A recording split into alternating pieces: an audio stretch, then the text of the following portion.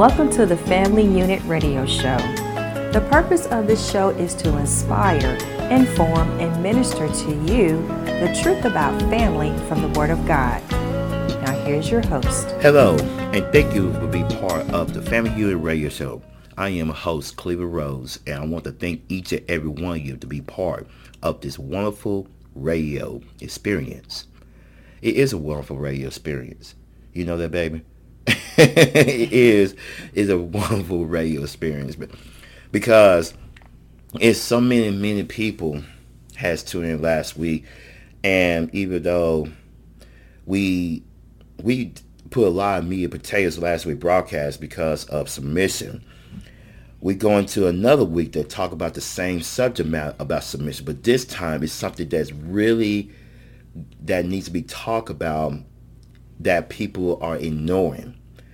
And I think that is the great segue into from last week's broadcast of submission of what it looks like in the eyes of the Lord to what it needs to be practicality, especially when we talk about the various things that people try to make excuses about, especially when it comes to submission.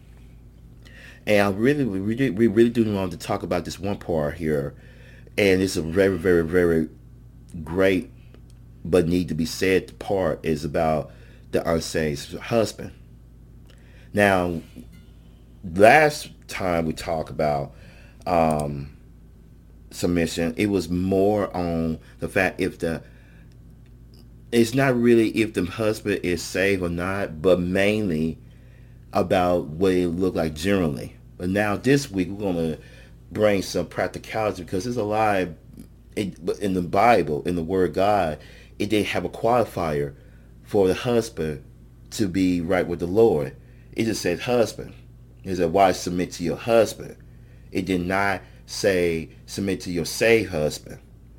So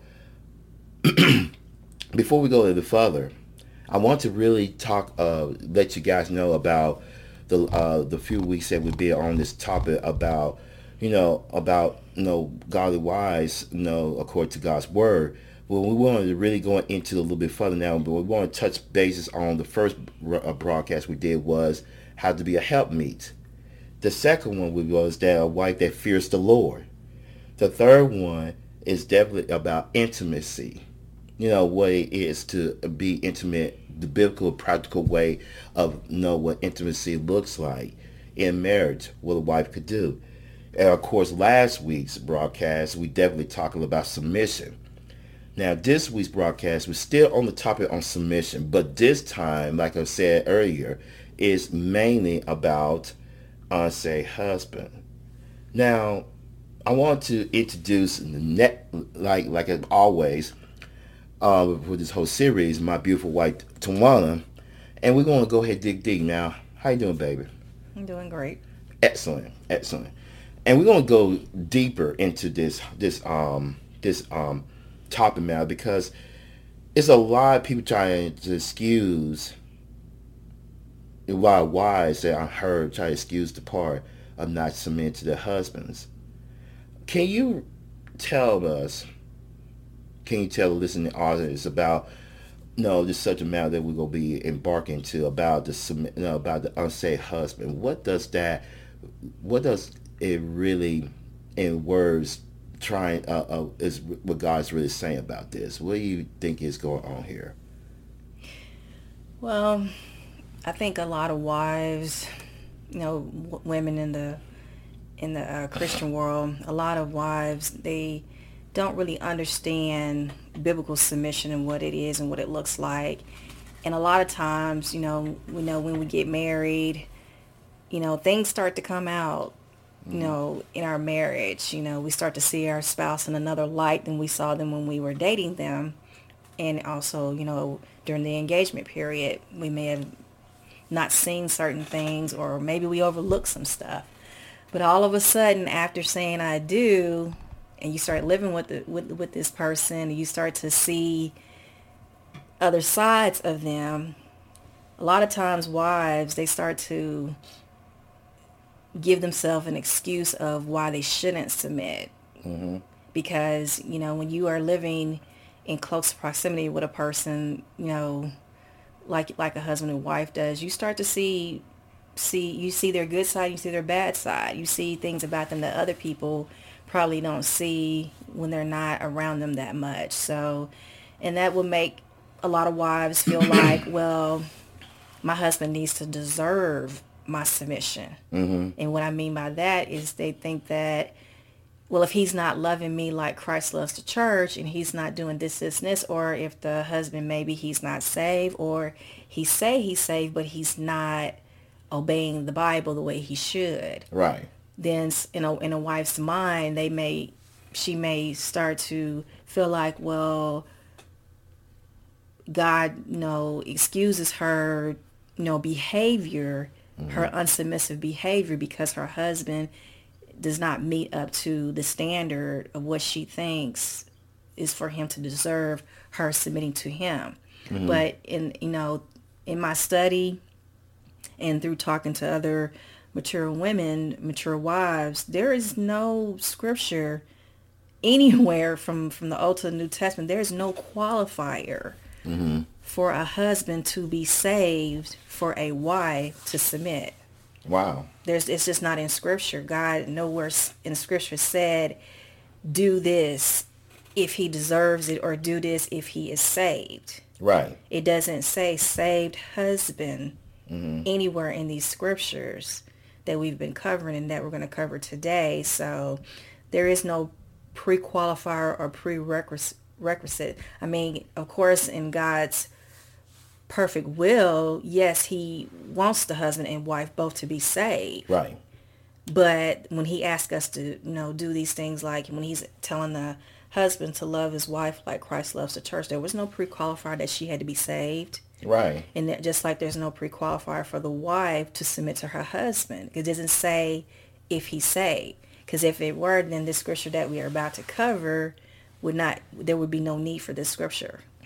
You're right. And, when I first read this scripture myself, as a saved husband, because a lot of, we could go through the broadcast that you guys know, and I was saved before I got saved. My wife, did the ultimate sacrifice, and ultimate obedience, if you want to say, that she did was gave me up to God. And, this here to me, by reading this particular scripture, is really profound at exactly what she had to do with me when I was not saved. So we're going to go into this scripture here now. A lot of people overlook this scripture. They read it, but they don't read in depth into it. And that is 1 Peter chapter 3, verses 1 through 6. So I want my loved wife to really read from the King James Version first. Then we're going to dig deep of why this is biblical. This is what God has called for a saved wife to do with an unsaved husband. Go ahead, baby.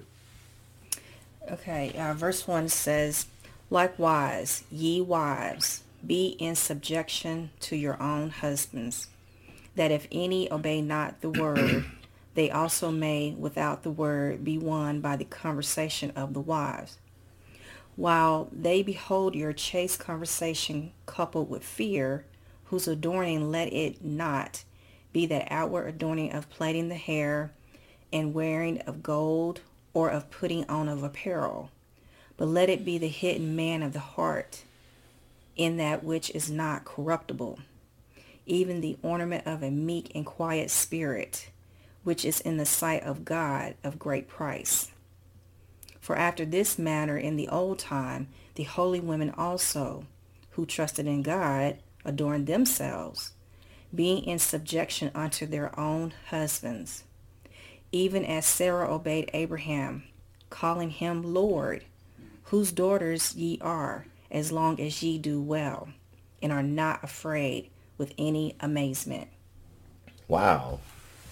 Now, even from that standpoint right there, you should have to pick up some things here, which we won't get into a whole more deeper involvement in a few minutes here. But the whole thing is that, verse 1 in 1 Peter chapter 3, It says, likewise, ye wives, be in subjection to your own husbands. It did not say save. It says own husbands. Yeah, in New King James it says, wives, likewise be submissive to your own husbands, that even if some do not obey the word, they, without a word, may be won by the conduct of their wives. See, even from there, God is really putting in the emphasis on the fact that your husband don't have to be saved in order for her to win him to God. See, and I need to ask this question. I've been wanting to. I want to ask this question. I want to ask this question for a very long time. When you hear about that verse, when you read that part here, I mean, we will dig into the other scriptures in a second here, but when you read the whole thing in 1 Peter chapter 3, or 1 through 6, what was it that was on your mind for you, baby? I mean, because I know that was a lot to deal with, especially with me. Well, since we're talking about verse 1 here, one thing for me is, through all those years, when we were, our marriage was in a lot of trouble. Mm-hmm. I was under the notion that you were saved because that's what you were saying. That's what you were proclaiming, that you were a saved man. Right. Now, time after time, there was a lot of doubt in my heart about that because there was so much in your behavior that said, no, you were not saved. Mm-hmm. And of course, I would confront you on the matter, which I didn't take the biblical way of doing that because I didn't know that the way I was doing it, I was not showing you respect. I was not being a submissive wife at the time. Mm-hmm. And so it just caused more problems, through the years, going down the road later. I was just constantly, it was at you like, how can you be saved and you're doing this, and you're not obeying God. And so when I would go and I would read 1 Peter chapter 3, and I'm looking at the scripture that's saying an unsaved husband, when I started looking at the other translations, just like here in the NASB, it says, in the same way, you wives be submissive to your own husbands, so that even if any of them are disobedient to the word, they may be won without a word by the behavior of their wives. Mm-hmm. So you're going from, in the King James, when it's talking about the husband, not, being, it says that if any obey not the word. Mm-hmm. And of course, in the New King James, it says the same thing, do not obey the word. Mm-hmm. And of course, when you're looking at the background of all of this, the background context of this is talking about an unsaved man. Right. But I was looking at it during those times, okay, but he is a saved man who's not obeying God. Mm-hmm. Now, it took some time, for me to grow spiritually mature to understand that, as far as salvation goes, there has to be fruit Mm-hmm. in the person's life. Right. To prove, that they really are saved. Now, we can't go around telling people that they're not saved. That's between them and God, of course. Right. If they're saying that they're saved, but we don't see the fruit in them, we just can't just berate them, and Bible thump them and things like that. A lot of times, we can, say, ask them questions and things like that to try to get them to kind of, look at the scripture a little deeper and say, really, according to scripture, this is what it says, go through the scriptures of what it says that a saved person is like, Mm-hmm. Kind of like help them to think through those things. But we just can't just go and tell someone just flat out, well, you're not saved, you're going to hell, blah, blah, blah. We can't just go around doing that Right. to people. That's not helpful at all. And so the thing was, I had to come to understand that, even just, listening to pastors and things like that, you had behavior that proved that you weren't saved, but I could not convince, nor anyone else could convince you that you were not saved. You had to see that for yourself. Mm-hmm. Right. And so the approach that needed to be taken was not the one that I was taking. So I was told that, okay, so you see that the behavior that he's displaying does not show a person who is saved. Right. Now, it's not in the best interest of you as a wife to continue to argue with him about that, because now you're getting outside the will of God. That's not how God told you to behave as a wife. Right. So what I had to do was, going back to this scripture in 1 Peter chapter 3, instead of looking at you being a saved man who is disobeying scripture, I had to look at you as an unsaved man. Yeah. So I had to apply myself, apply our marriage in this scripture that you are a saved woman with an unsaved husband. Now, you can't go get in his face and tell him that. He's not going to accept that. Right. It's just going to make him more and more mad.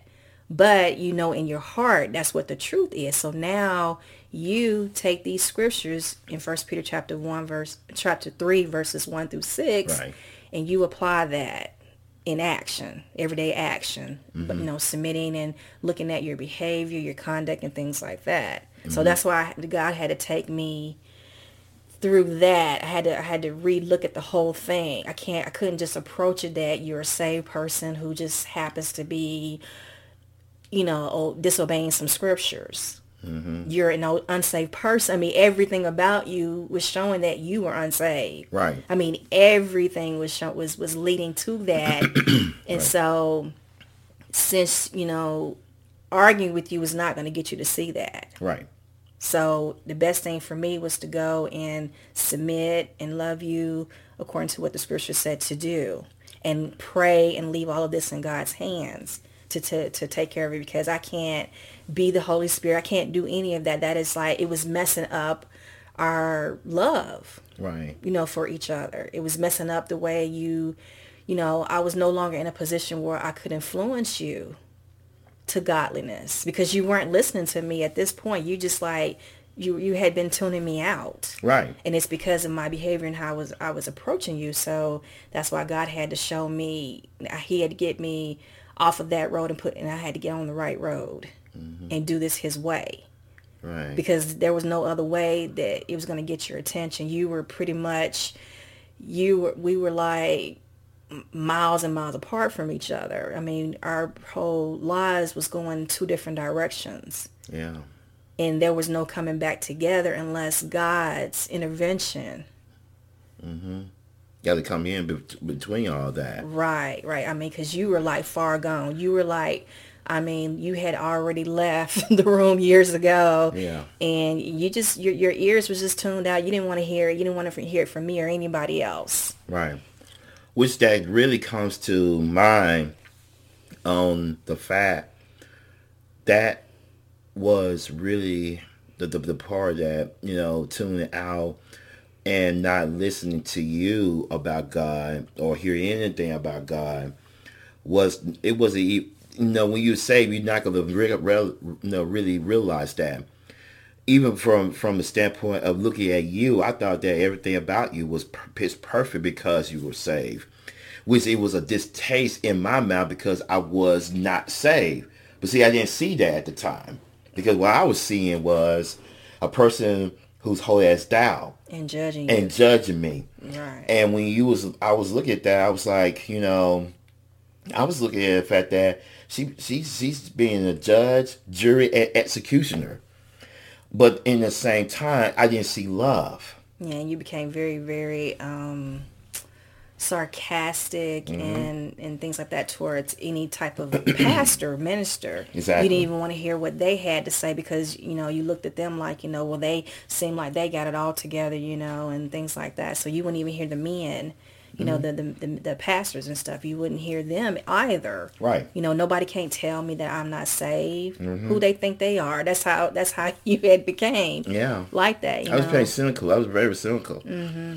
And that's one of the things that us men do when we are not right with God. We become very, very cynical, very, very be very argumentative about things, trying to prove a point, trying to make things to seem like you the victim if you are being gained on, and the list goes on. But never really take the time to look at their own log in their own eye, because they always focus on them and not really take ownership of themselves. Yeah, I remember because a lot of times you had resorted to looking at a lot of people in the church, and you were hyper focusing on them being like hypocritical and some sin you found about them, and you were focused so much on that, and you could never see any of the things going on with yourself. And I remember when they had been brought to your attention that, if you say you're saved, at what point after salvation did you actually start walking with the Lord?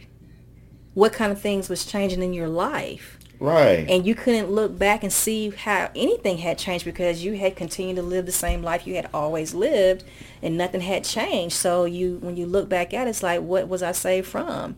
Because I was still living the same life I had under the guise of being a Christian. Right.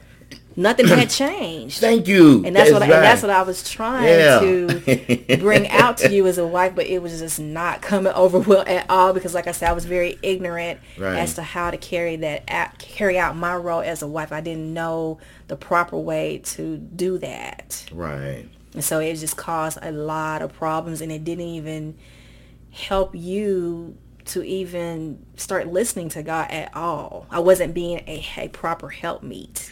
Let's just call it what it is. I wasn't being a proper helpmeet. I'm so glad you brought that up.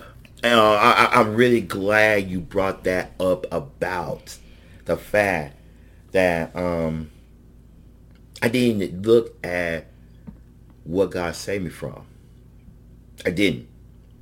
And, I can tell you now what God saved me from. He saved me from me. He saved me from, if you be honest, all the evil that I created to put Jesus on the cross.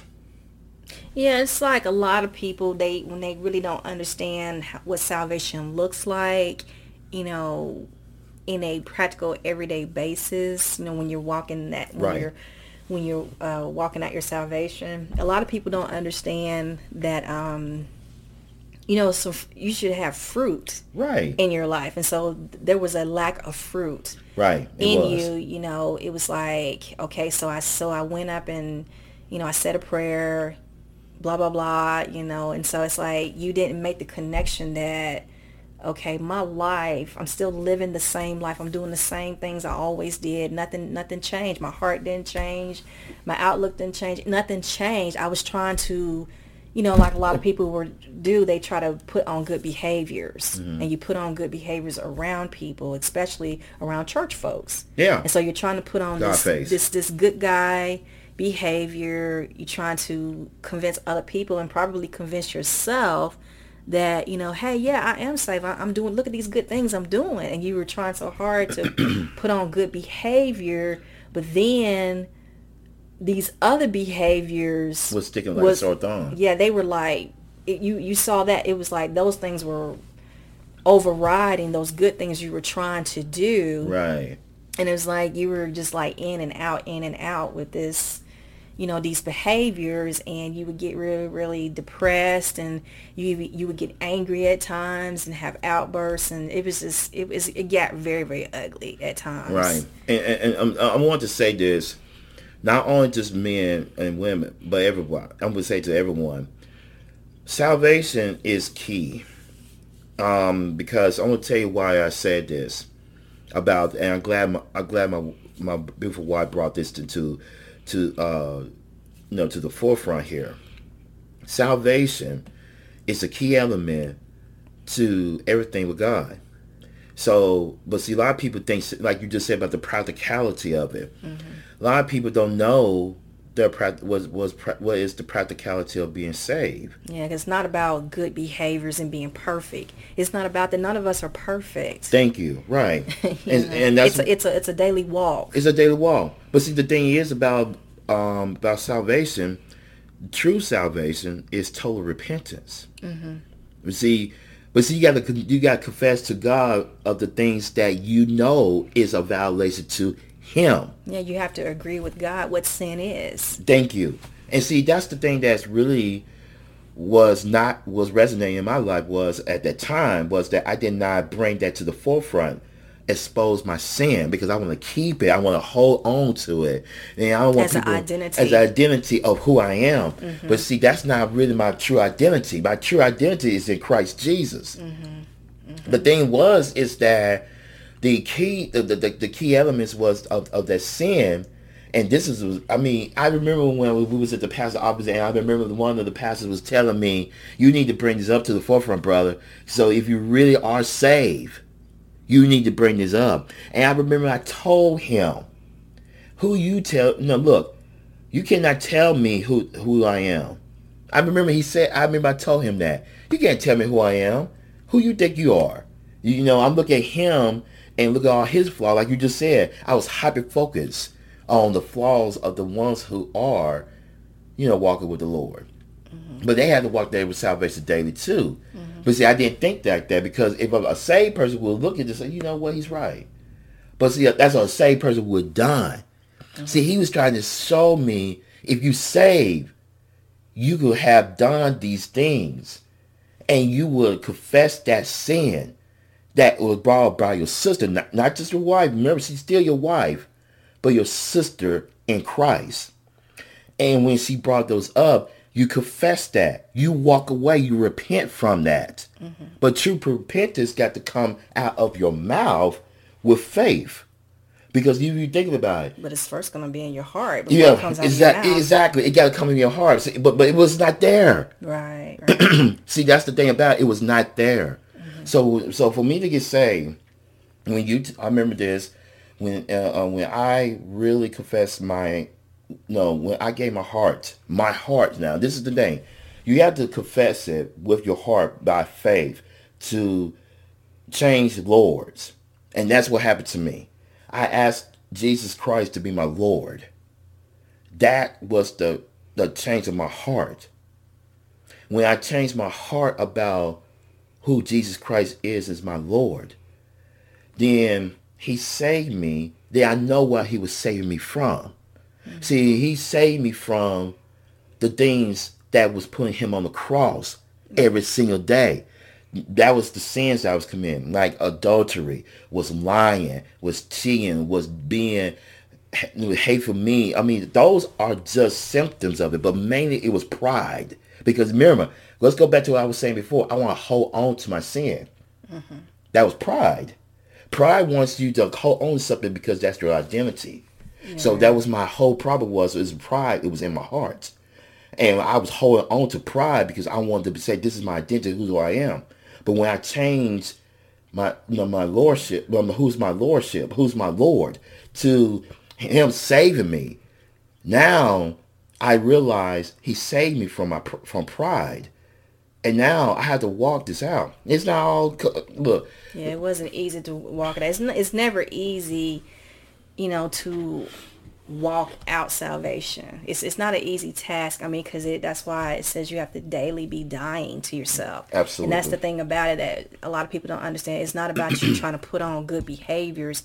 You have to every day, when you wake up and every day that you're living and breathing, you have to make a decision that you are going to yield to God's will. Amen. Because if you're not going to yield to his will, if you're not going to surrender and submit yourself to his will, you will continue to live life the way you think it ought to be lived. Absolutely. And that is not surrender. No, because what's true surrender means you got to take off the ownership of you to give to someone else. Yeah, because you're still being God of your life, Lord of your life. And that's another thing too.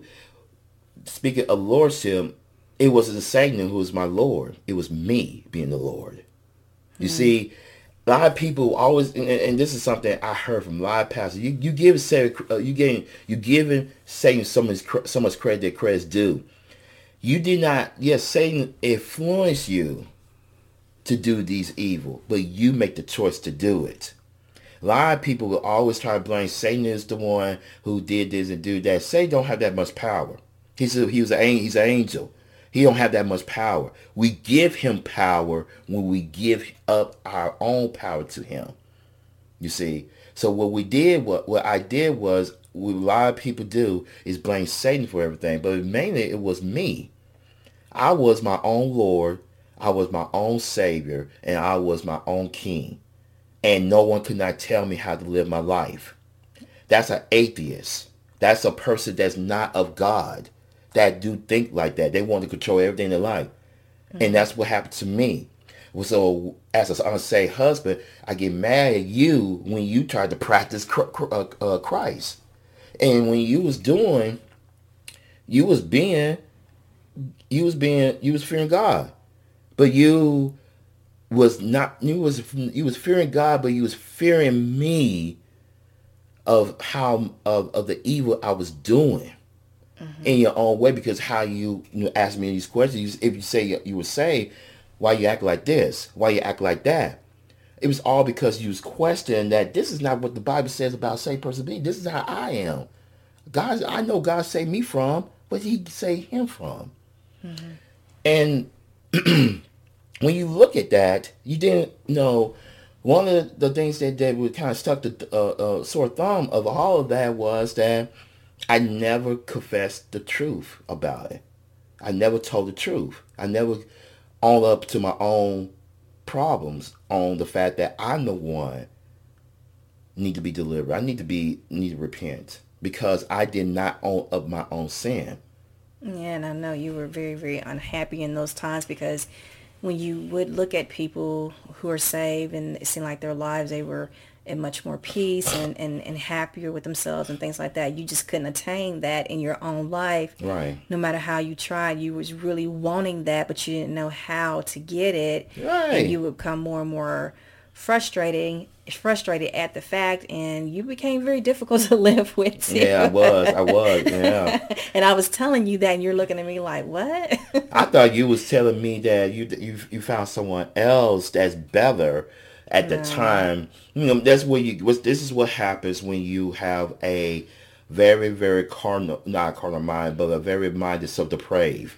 When your mind, your heart, everything was so depraved from God, you will think all kinds of evil about the other person. Especially you. I was giving you so much a hard time thinking that you found, when you bring me other believers who's doing well spiritually, and you're supposed to rejoice when you see another brother or sister in Christ, because you know for a fact that they had came to a part of their lives that you don't know where they came from, but you rejoice with them. I wasn't rejoicing with them. I wasn't. I'm be honest. I was very angry because I like, why does he keep bringing these stuff up to my face? Why does he keep doing this to me? Well, because she thought I was saved. That's the kicker. I lied to her.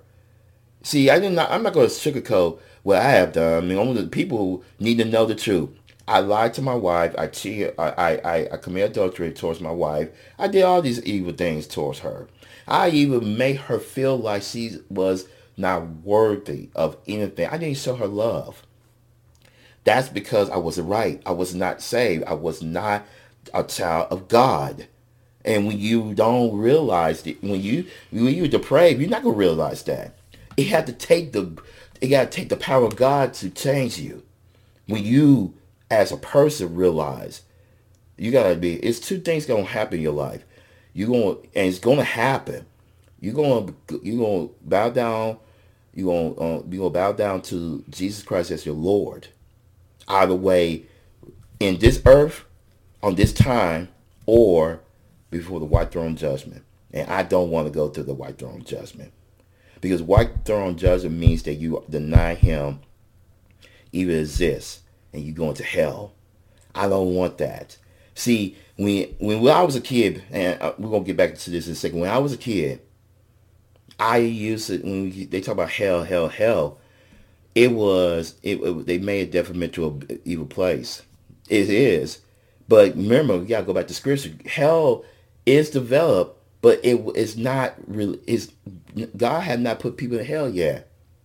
If you read the Bible, because it's in Revelations, and I can't remember the verse per se, but it's in Revelations that God will put Satan and the angels that came with him to hell. Then those who deny Christ.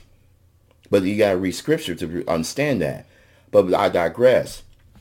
When I was a kid, I used to think about hell was a bad place. But when I got older, and people keep talking about hell, hell, hell, hell, hell, I stopped believing it. Because the lies. I didn't read the scripture. I didn't know. But the thing was, people kept talking about hell, but I look at them, they live hellish lives. And that kept me wanting to deny Christ. But see, even with that denial, it's still not their fault for me for that decision. It's my decision to be made. It's never theirs. So now God will hold them responsible for what they have done, but that's not on their accounts of my salvation. So that's why I want to say I want to thank those who did put those seeds in my life about true bona fide salvation, especially you, my baby. You one of them. Thank you for just giving me up to God, but keep praying for me. Which this right here, I want to read this part here, and goes into us going to read more translations about 1 Peter chapter 3, verse 1 to 6 here, and this is one part that's really profound. It says, "A saved wife married to an unsaved husband should not think she's to go around demanding her physical, spiritual rights and reject her husband's authority, his leadership.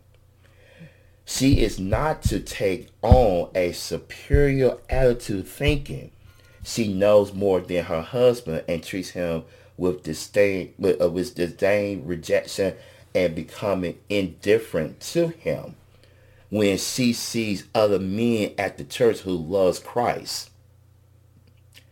If she keeps going on like that, he could become distasteful and repulsive to her. This is out of the will of God. She is not to preach to or at him or badge him about the gospel. It's her example of living out the Christian life that will speaks volume, not her words to him. This does not mean a wife is inferior to a husband in any way. That's powerful. Right. That is so powerful. Because I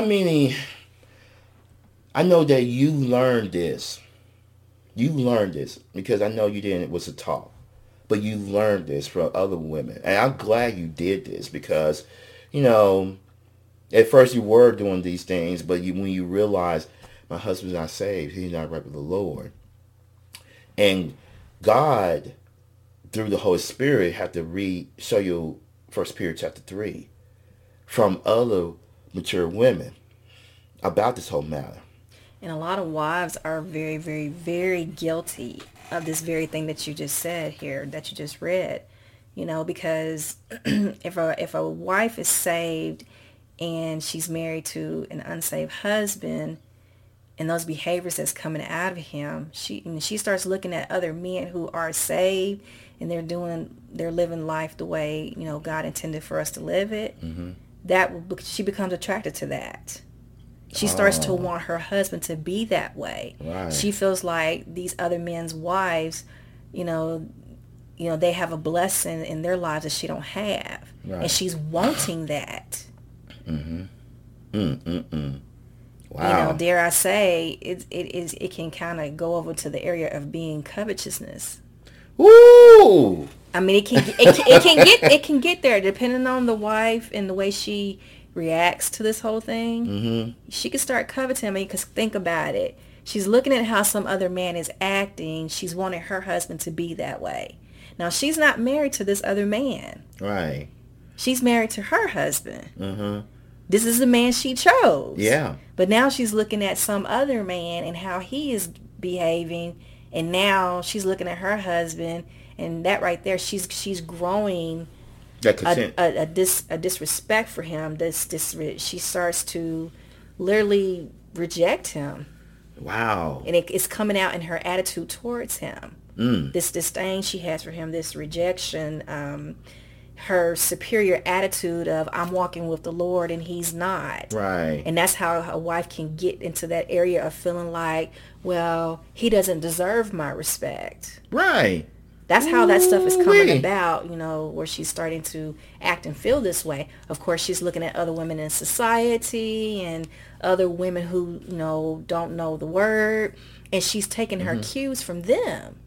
So she's not really questioning what's going into her ears. So basically what you're saying, baby, and correct me if I'm wrong here, is that when a wife that does do that towards her unsaved husband and going with the distractions of the world and also the distractions of, let's say, feminism, if you want to say like that. Well, not just an unsaved husband, but even a husband who says he's saved, but he's not necessarily doing all the things, according to the Bible. Okay. Because okay. you do have some truly saved husbands that are still, wherever they're at with their walk in salvation, they haven't got to a certain point yet. Right. They haven't matured to a point to where they slow growing. Yeah. Well, depending on how she sees it. Right. True. Because true. even she has to grow. Yeah. I mean, her attitude in itself proves that she still needs some growth. Right. Because how she come about that attitude anyway? Yeah. That she's holding. Yeah, you're right. You see, that's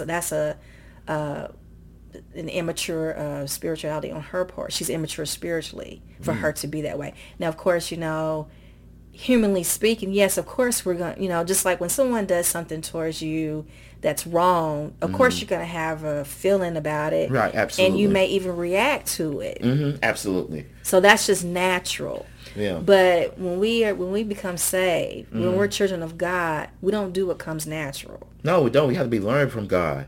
We got to learn things that God told us to. We got to learn to do it His way. Absolutely. Because I'm going to tell you something. We are marred by sin. Exactly. That's the reason why we do what's natural, because we're marred by sin. Right. We were born into sin. Right. Absolutely. And then, of course, if you came to a point in your life where you decided to become born again, you decided that you realized that you are spiritually dead and you was in need of a Savior.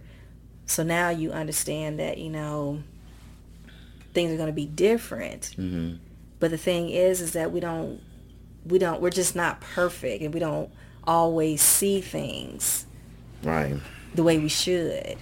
So that's what's going on, is that, and a lot of times too, when you think about it, when a wife is holding these wrong attitudes and stuff, you have to wonder, does she really read the word?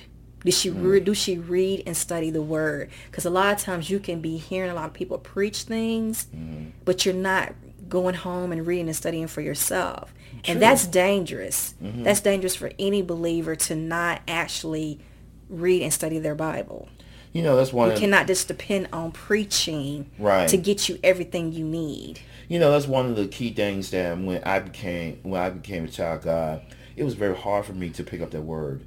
Until God had to, I had to dig deep and take myself out of the equation where I almost died to self. I didn't even know what that means until I read for myself what it means to die to self. And when I remember for a fact with me, when I started reading the word of God for myself, started to understand things that God was saying from His word, it was perfectly clear what He was talking to me about. Yeah, we've all been there. I've been there, where I didn't really want to read the word myself. You get sleepy when you read it, or you don't understand what it's saying, or you just, it's just not in you to just pick up. You don't make time to just do that daily. It's just, you do everything else, but you don't make, you say you don't have time for time for God. Right. And it's like, yes, at some point in your spiritual walk, you have to realize how crucial you need to really. It is. You really do need that time with God, because, like I said, preaching is, that's not enough. It's not enough for you to just hear somebody preach the word, because you're not at church 24/7. You're not. Right. Who is at church 24/7 to be preached at? Yeah. So what are you going to do all the other times? I mean, as far as your understanding goes, and how do you walk this thing out daily? You know, the practical things you have to do with whatever's going on with your life. If you're a wife and a mother and things, you know, things like that. What do you do? Yeah. You can't just like you're in the midst of a situation, and what do you do? Right. You can't go say, Pastor so, can you tell me what to do right now? I mean, you just, that's why you need to read the Bible. Amen. You do. And you're not, and even if you went to church that Sunday, Wednesday, or whenever, you don't remember every single thing that they told you. Just like when you go to school, you don't remember every single thing the teachers told you. Right. You don't remember every single thing you read from the books. Right. You just don't remember. Right. But that's when you have to really take the time, and this is one. You got to do it. You got to study it over and over again. You got to read it over and over and over again. So that's how it is with God's word. With God's word, you have to keep on getting it in you over and over and over again. It's really remarkable because as an unsaved, when I was unsaved, as an unsaved husband, one of the things that was really struck the chord with me and with you was that you kept reading the Word of God. You didn't do it in front of me. I had to go in the room, and this is what happens, guys, when you know someone's not really saved. This happened to me. Anybody else is different, than that's them. But this is what I did to my wife. I taught you, and I did. I used to go in the room when you go in and you read the Word for yourself, and we did have a desk at the time. You was reading the Word of God. I keep doing was this taunt you. Going in, sitting there, and just stare at you, see what you're doing. You see, I'm just being honest. Now, this is confession time here, but the truth to be told, that's really what was going on. I was taught to you. It was that my spirit was not aligned with God. I was taught to you because I want you to get out of God for me, and I messed your whole world up. Yeah, I was just trying to have time alone with God, by myself. Yeah, and that was I was doing, and that's really that was an indicator I wasn't right with God, because that's your time with the Father. We all need time with our Father. We do need to have time to spend with our Heavenly Father so we can learn from Him. Because that's, and that's how we be able to develop things that He wants to do to go and make disciples. Yeah, I did that because, beforehand, I was trying to get you to do devotions with me. Yeah, I remember that. And of course, you would start out doing, reading and stuff like that, but then it would fall by the wayside. You would not be interested. And so, even that in itself would cause arguments. But then once I learned that was not the right approach, that I can't force you to do something you don't want to do, that's when I decided that, okay, well, I'm the one that wants to do this, so I need to do it for myself, but I'm not going to do it in front of his face to throw it in his face look at what I'm doing. I'm reading the word and you're not, So right. That's why I would try to sneak off by myself and go do that. And then here you come. I'm like, wait a minute, I thought he was doing something else. What is he doing in here? But I would just continue on what I was doing. Right. But yeah. But the thing was, though, it was it's go back to what we was talking about here in 1 Peter chapter 3, and verse 2. I'm gonna read from the New King James Version here, because this is profound. And this is exactly what she was doing. Yeah, I'm gonna read verse 1 and it'll continue verse 2. And it says, "Wives likewise be submissive to your own husbands, that even if some do not obey the word, they, without a word, may be won by the conduct of their wives, common, when they observe your chaste conduct, accommodated by fear." Key word: observed by your chaste conduct that is accommodated by fear. The key element is that what it was very, very profound was that my wife was not fearing of God, fear of the Lord. but her conduct was very, very, very direct. That's coming from God. So it was more that when I was taunting her at the time, she was showing me what it looks like to have the fear of the Lord with him. Yeah, in the NASB it says, as they observe your chaste and respectful behavior. So that's what that chaste. Mm-hmm. Yeah. Chaste is mainly means to be reserved. And if you really look at it, no, reserve because someone else is over you.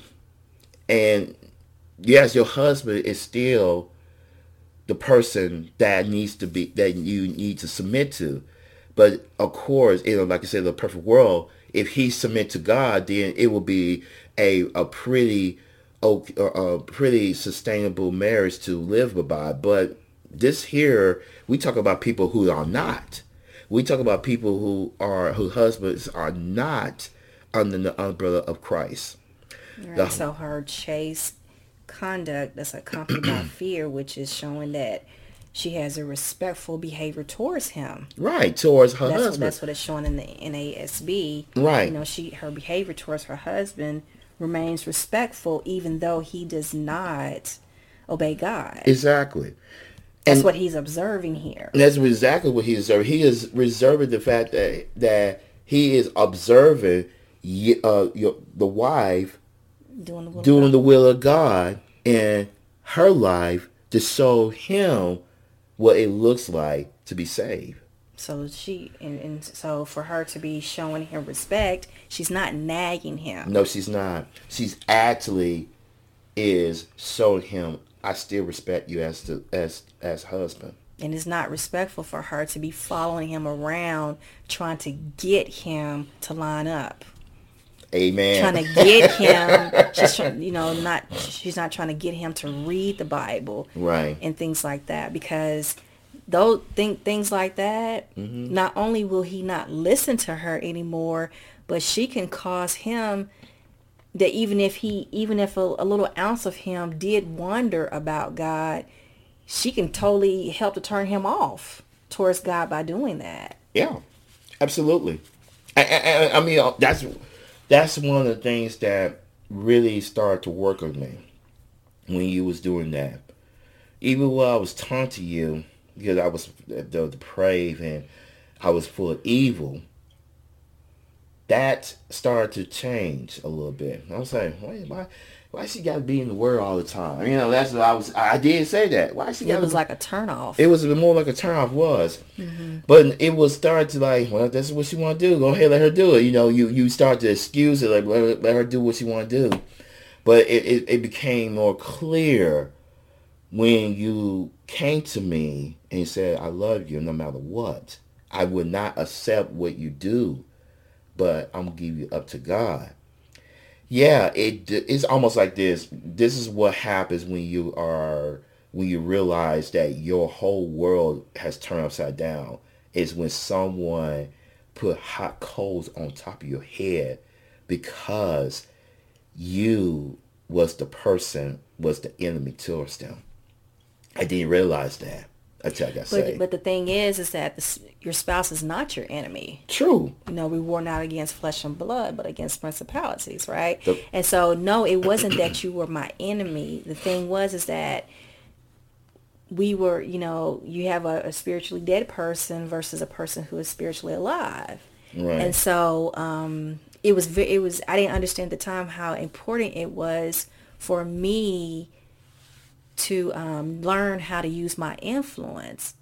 Right. See, because when a wife, when you grow up and you don't learn what it means to be a wife, because either you didn't grow up in a home where your parents were married. Like I grew up in a single home, you grew up in a single home, mm-hmm.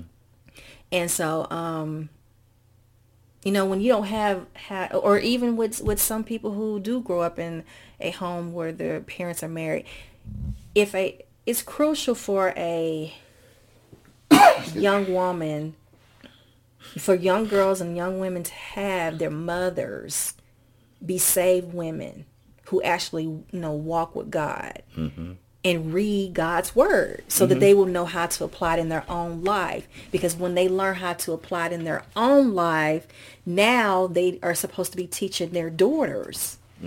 Because a daughter is not necessarily going to learn about marriage just because of everything she watched. You do need to open up your mouth and talk. Amen. That's part of teaching. Yeah. Teaching requires you to open up your mouth and talk and explain things. I mean, that's what they do at school, don't they? Yep. Okay, so that's why you have a culture of women who don't know how to be wives.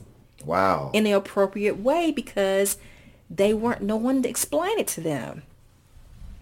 And so if you find yourself being a woman, a saved woman, you're in church and everything, and you are a married woman and you don't know what to do, it's because you weren't taught. You were not taught how to be a wife according to God's word. Right. Now you're going to assume what's right and what's wrong through what you see around you. Right. So a lot of what we picked up, it's just not biblical. It's not right. Amen. So we don't really know the right way to be. And so we ended up learning things like we see other women say things about their husbands they shouldn't be saying, or they talk to them in a way they shouldn't be talking to them. We pick that up automatically. Yeah. And then we end up doing that when we get married. Yeah. Yeah. So for a mother with a daughter to think that her daughter is just going to pick up on how to be a wife according to God, no, you need to teach her. But in order to teach her, you need to learn yourself. You can't just go to church and just, want the pastor to preach everything at you, and then you never crack open the Bible and study, you don't read and study and pray yourself. You got to be doing that, because how are you going to get understanding? Amen. Because the pastor on Sunday don't cover every single thing in the Bible Sunday to Sunday. They don't cover everything. No. So I know there are pastors who don't even touch certain parts of the Bible in their Sunday morning service. So it's like, how are you going to get every single thing you need? Even if they do series, you're not going to get everything in right. series. And even if you go to a conference or something like that, or some seminar or whatever, how do you know it's really in the context of what the Bible is saying? You got to be reading yourself, not waiting for the next sermon or the next conference or whatever. Because you won't know if people are telling you what's biblically accurate unless you're sitting down there reading yourself. Under the guidance of the Holy Spirit. And that happened with me. You're just gonna operate under a bunch of ignorance. That's really powerful you say that, because of we live in a society. Not the society. It started a long time ago, but what we live in is someone telling us what to think and tell us what to do, but never allow God to tell us how to think and how to do.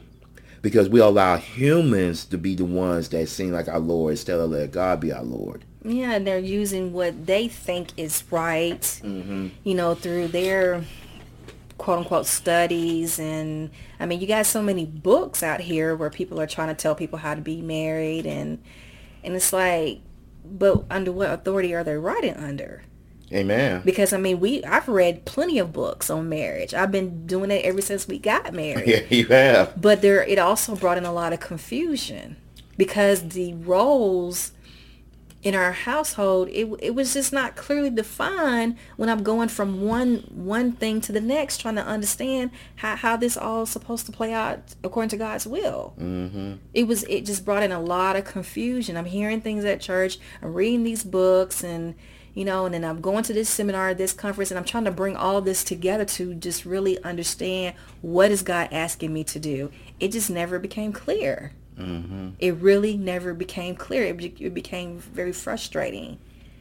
That's really powerful you said that, because I was going to, and I remember you asked we was talking about this before, and we talked about this in one of our broadcasts, is that all that did not help you.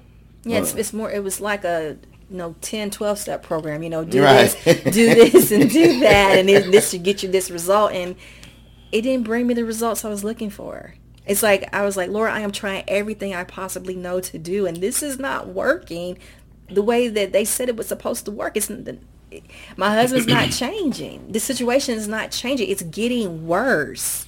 Yeah. I mean, it was getting worse because I wasn't, I wasn't with God in the, doing it the way he wanted me to do it. So that was the problem. I'm doing all these things trying all these different things that people said, these suggestions or whatever, but no, that's not, he was trying to show me something else. He was like, no, he said, this is not what I want you to do. Man's ways are not my ways. Their thoughts are not my thoughts. Right. I have it clearly in my word what I want you to do. And there's something you're missing. I didn't know what I was missing. Wow. There was a key ingredient that I was missing while I was trying to do all these other things that I just didn't get. I didn't understand. And you know what that missing ingredient was? What's that? The submission part wasn't right. Ooh. I was trying to be a good wife. Right. But I didn't understand about being a godly wife.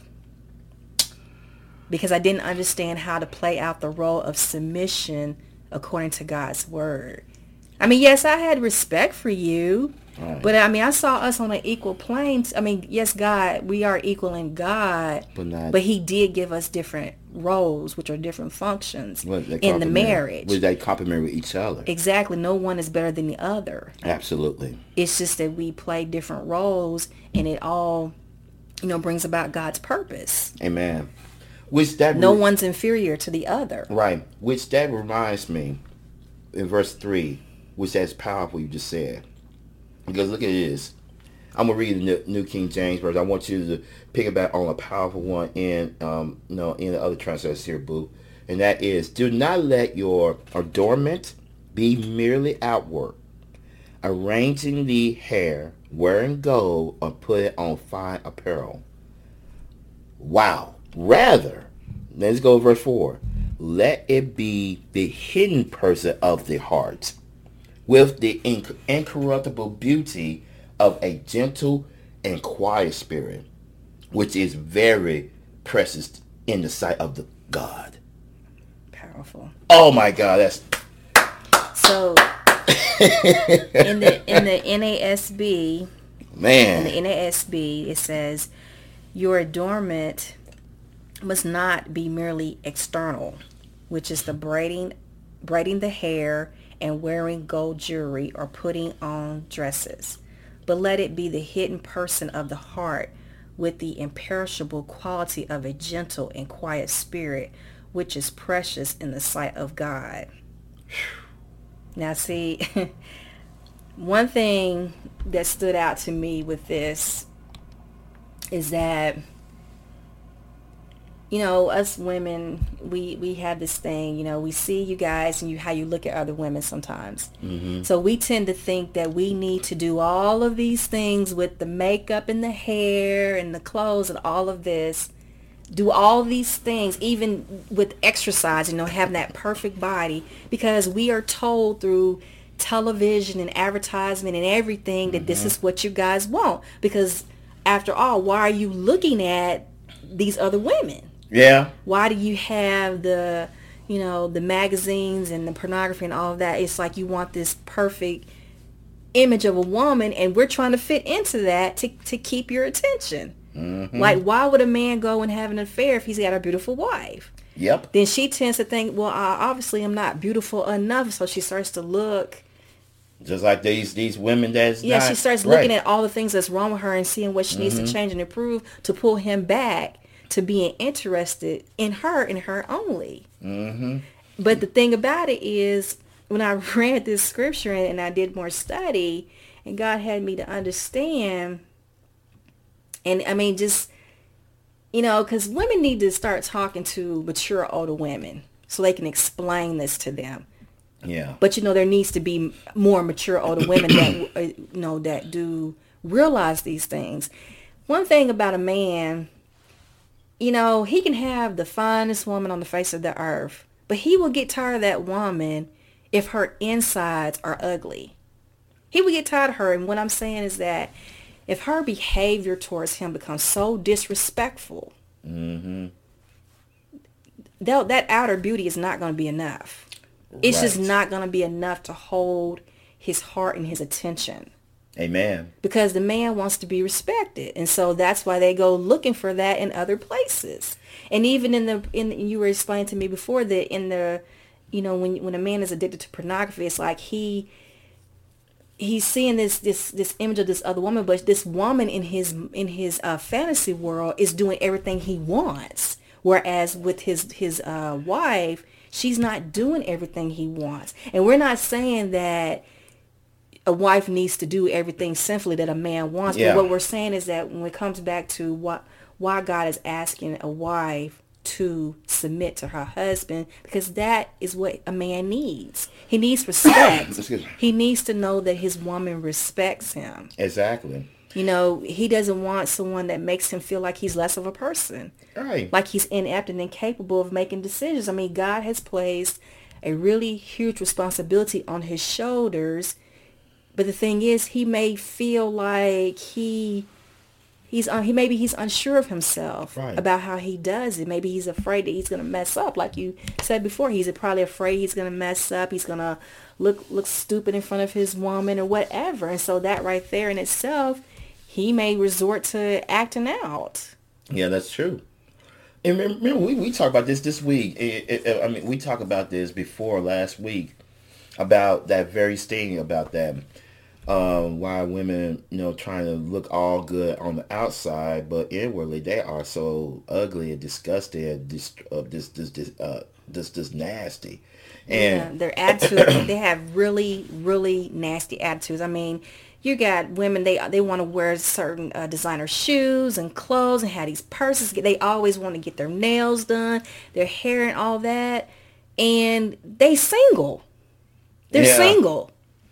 Mm-hmm. Or they may have a temporary man in their life. yeah, But they can't lock down a man. And it's like you did all this stuff with all of this bizarre makeup and this hair. You spending all this money to keep yourself looking a certain way, but you're not married. yeah, You don't have the kind of love in your life that is lasting. And then when you look at a couple where their love is beautiful, they've weathered the tests of time and things like they've weathered the storms and gone through so much, but they have a lasting love. yeah, They've been together for a long time, and both of them, when you talk to them and they just tell you how they've made it work. For most people, it was because of what Christ has done in their hearts individually. yeah. I know one particular couple. I mean, one that when we used to live in Memphis, this guy, he went through a lot of stuff with him and his wife. You know him. You know them. What I'm about to say about this guy, because you know him and his wife. We know personally. I mean, he did all kinds of stuff, all the ugly, if you want to call it. Even he looks like a pimp in a lot of ways. Mm-hmm. But when God got in his life, when Christ became his Lord, it looked like all the stress of the world, all the crap that he put him and his wife through, cease.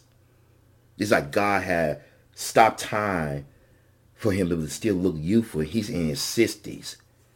And I'm looking at him. He went through hepatitis C. He went through a lot of stuff in his life. He went through a lot. But God healed, really, literally, just changed him because he loved the Lord. And he and his wife still married to this day. They've been married for over 30-some years. Right. I remember because they, wasn't he addicted to drugs and Yeah, stuff? absolutely. Right. And so she stuck with him. Yeah. And a lot of the messages that women hear, I wouldn't put up with a man like that and things like that. But see, that's the problem when you let in the wrong people in your business. Yeah, he told me, and I love it. And to this day, we talk about when I call him. He told me, he said, you can't have a lot of people in your business. Right. Certain people, even in the body of Christ, that mm-hmm. claim to be a brother and sister of Christ, mm-hmm. you can't tell them everything you do. Right, because you got to really be careful who you are talking to and who you're listening to. Yeah. Because, for a woman of God, if she really wants to please her Father, her Heavenly Father, Yeah. she needs to make a choice to get the right information.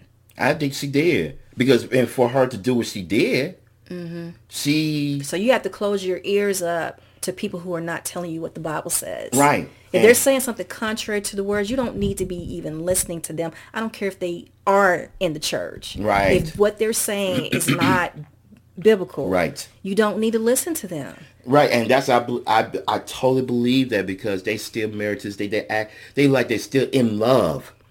And when you are in love, but you have God as your center, as your founding the foundation of your life, it's just like what I just said, that God restored them.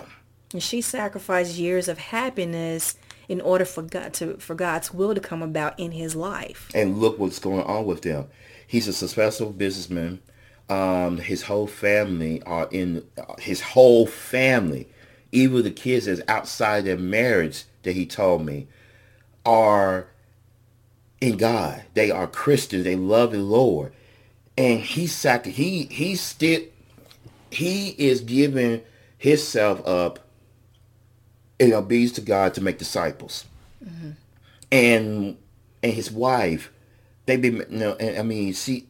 did gave him up to the Lord.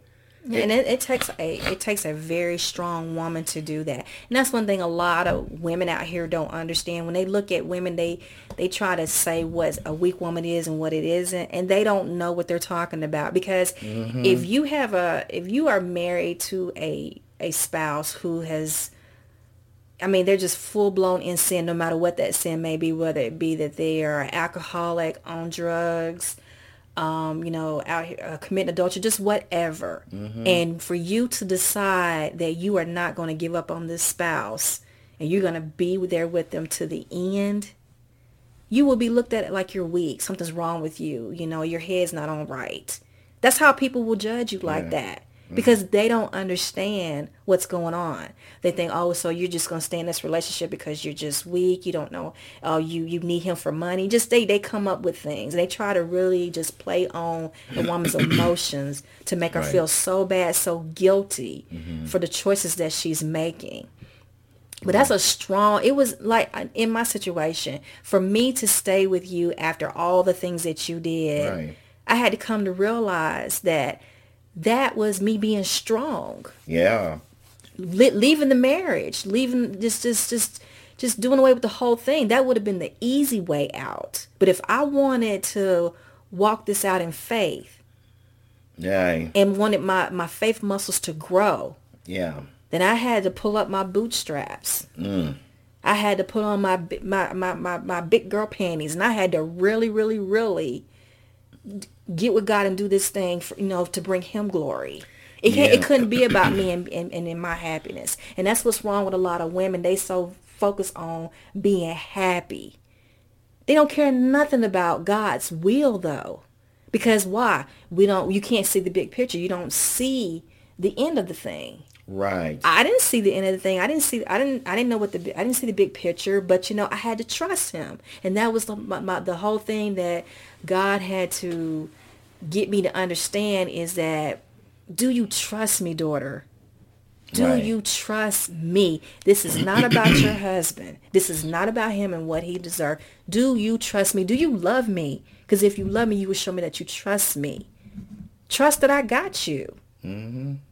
I'm not gonna let any grave harm come to you. Right. You stay in my will and trust me, and I'm gonna show you something. I couldn't understand that. I couldn't fathom what God was asking of me. It was a very scary thing. But that was at that moment where I was weakest. I was really strong because it was him. It was his strength. That's right. It was him. I was riding on his strength. Yeah. Because where I'm weak, he's strong. And so for me to trust him, and it took a lot of tears for me to come to that place. But I had to just like not care what anybody around me thought anymore. Because it wasn't even about them and what they thought. It was about God. I said, because when this is all said and done, who am I going to answer to? I'm answering to the Father. I'm not answering to all these people. Who cares what they think? Their problem is that they need to get in his will. Amen. That's the issue here. If they're going to judge me, then it's because they're out of his will. Amen. Because that's really, that goes to verse 5 here. Oh, when you just said, that really, really, really, really amazing when you say that, because that's exactly what you went through. Yeah, it wasn't about me trying to become more pretty and beautiful and things like that. I had to have a gentle and quiet spirit. And that gentle and quiet spirit, that's that place where I'm respecting you and I'm looking at you the way God told me to look at you. Right. I am, you're my man. You're my husband. I need to act like I'm glad to have you in my life. I may not like some things that you do. Right. But at the end of the day, you still my man. You the one I chose. And I needed to continue to show you are loved. Right. Yes, I want you. No, I didn't make a mistake. You needed me to show you, not only say it, but show you, no, I didn't make a mistake by choosing you. And that's where a lot of wives get it wrong. They start making their husbands feel like they made a mistake. Yeah, I heard so many men. And that's going to cause the men to act worse. Yeah, because, this week, going through some of the groups I'm in, it was like a few men felt like they were a mistake to their wives because their wives is not happy with them. And when they explain what they mean about their wives not happy with them, it's something material, something temporal, not something spiritual. Mm-hmm. And when I heard of it, I had to chime in on it. I said, have you prayed for her? You a man, God, have you prayed? Have you washed her with the word, the water of the word to her? Yeah, because their wives is not in the will of God. Yeah. That's what the wife doesn't, their wives complaining and feeling that way, they themselves don't realize that they're out of the will of God. Because why are they feeling that way? Exactly. And that when you said that, baby, when you made that statement that I want you, I'm glad that I make this choice with you. I'm glad that I made the choice that you will be in my life. You're not a mistake. And it took. Don't get me wrong. I did go through times, and that I felt like I did make a mistake. Yeah, I did feel like I made the wrong choice. Because it was from wrong teaching. It was from wrong thinking. My head was not. It was not where it is now. Spiritually, I did not understand. I was reacting to the situation. Wow. That's mostly what it was, is a reaction to what was going on. Instead of a reaction to how I was feeling, and just so many things was going on in me and with me, and so it was it was more of a reaction. And so I had to get beside myself in order for me. I had to get out of that funk that I was in, wanting to feel something. You were not at a place where you were just not, you were sick spiritually, and you could not provide for me what I needed. And what I needed really was to go to God for that. Yeah. That's what I had to come to realize, that you are wanting something from him that he's not able to give to you right now. You need to go and be filled up by God. Yeah, and God needs to be your all in all. That's what you need to be focusing on right now. Amen. This is verse 5. I'm going to read this here. This is very, very powerful. Well, you just segued this very well. It says, for in this matter, in former times, the holy women who trusted in God also adorned themselves, being submissive to their own husbands. As Sarah obeyed Abraham, calling him Lord, whose daughters you are if you do good and are not afraid with any terror. Read that in the NSBD. We're going to go, after you read that, we'll explain a little bit. And we got to read it Amplified because it's real good. Go ahead, Boo.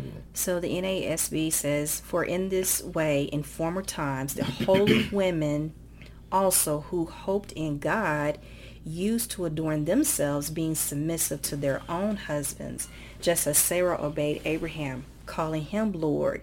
And you have become her children if you do what is right without being frightened by any fear."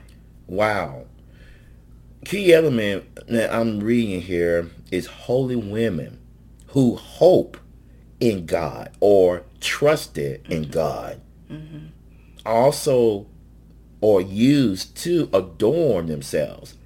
So see, they wasn't looking at their outer appearance Mm-hmm. being the various thing that would help them hold on to their husbands. Right. It wasn't how they're. I mean, it's not saying that they're gonna go walk around just looking like any and everything. That's not what the scripture is saying. To not care about your outer appearance, because if Right. you don't care about how you look, I mean, that in itself is gonna cause problems, because you know, when he met you and chose you, you didn't look like any and everything all thrown away. You look nice to him, so you want to continue to look nice for your husband. Right. So this is not saying not to care about the way you look, but this is saying your attention should not solely be focused on the outer part of you. The inside of you is what's going to shine through. So if you're ugly on the inside, it doesn't matter how much you beautify the outside. He has to live with you with this attitude. Yeah. And that right there will make you be repulsive. Absolutely. I don't care if you got on the best outfit ever. You can have your breasts hanging all out, your butt and everything else. If your attitude is messed up, Mm-hmm. he don't care. He's not focused on how you look. Right. He's tuning that out in his mind. Yeah, because I mean, come on, let's get real here. Your outer appearance doesn't really make you; it's the inward that is. And if you And that's look, what these women were doing. These holy women of old, you know, they allowed their submission to their husbands to shine. because look at Sarah, perfect example of it. She's the if you really look at it, Sarah was the first ever to really bring in true biblical submission. Because if you read from the Old Testament, that she, even though that she did try to get Abraham to bring Isaac, bring a child, God said it was in through her. Remember, she was barren for years. In old age, they able to get a child. But even with that, that tells you that God, that Sarah had to do a couple of things. She had one thing, she got to trust God, because it says here, she trusted in God. Even when she said Sarah obeyed Abraham, so she submitted to Abraham. Right. So she's actually teaching the women this is what true biblical submission looks like. Mm-hmm. So for women in the body of Christ, in the churches, in the local body, this is called for them to do this, to teach younger women how to be what? Godly wives. Yeah, because you want to, you know, remain respectful to him, because submitting to your husband will help to not only win him over to, eventually it could win him over to the Lord, but it also will help him to stay close to you, keep a close bond with you. Right. Because that close bond between the two of you is what's going to carry your marriage through for years and years and years until death do you part. Right. Amen. That's what's going to help you to stick together. And you know, that's the thing about it, and this is something I have seen, and this here is it's heartbreaking to even talk about it.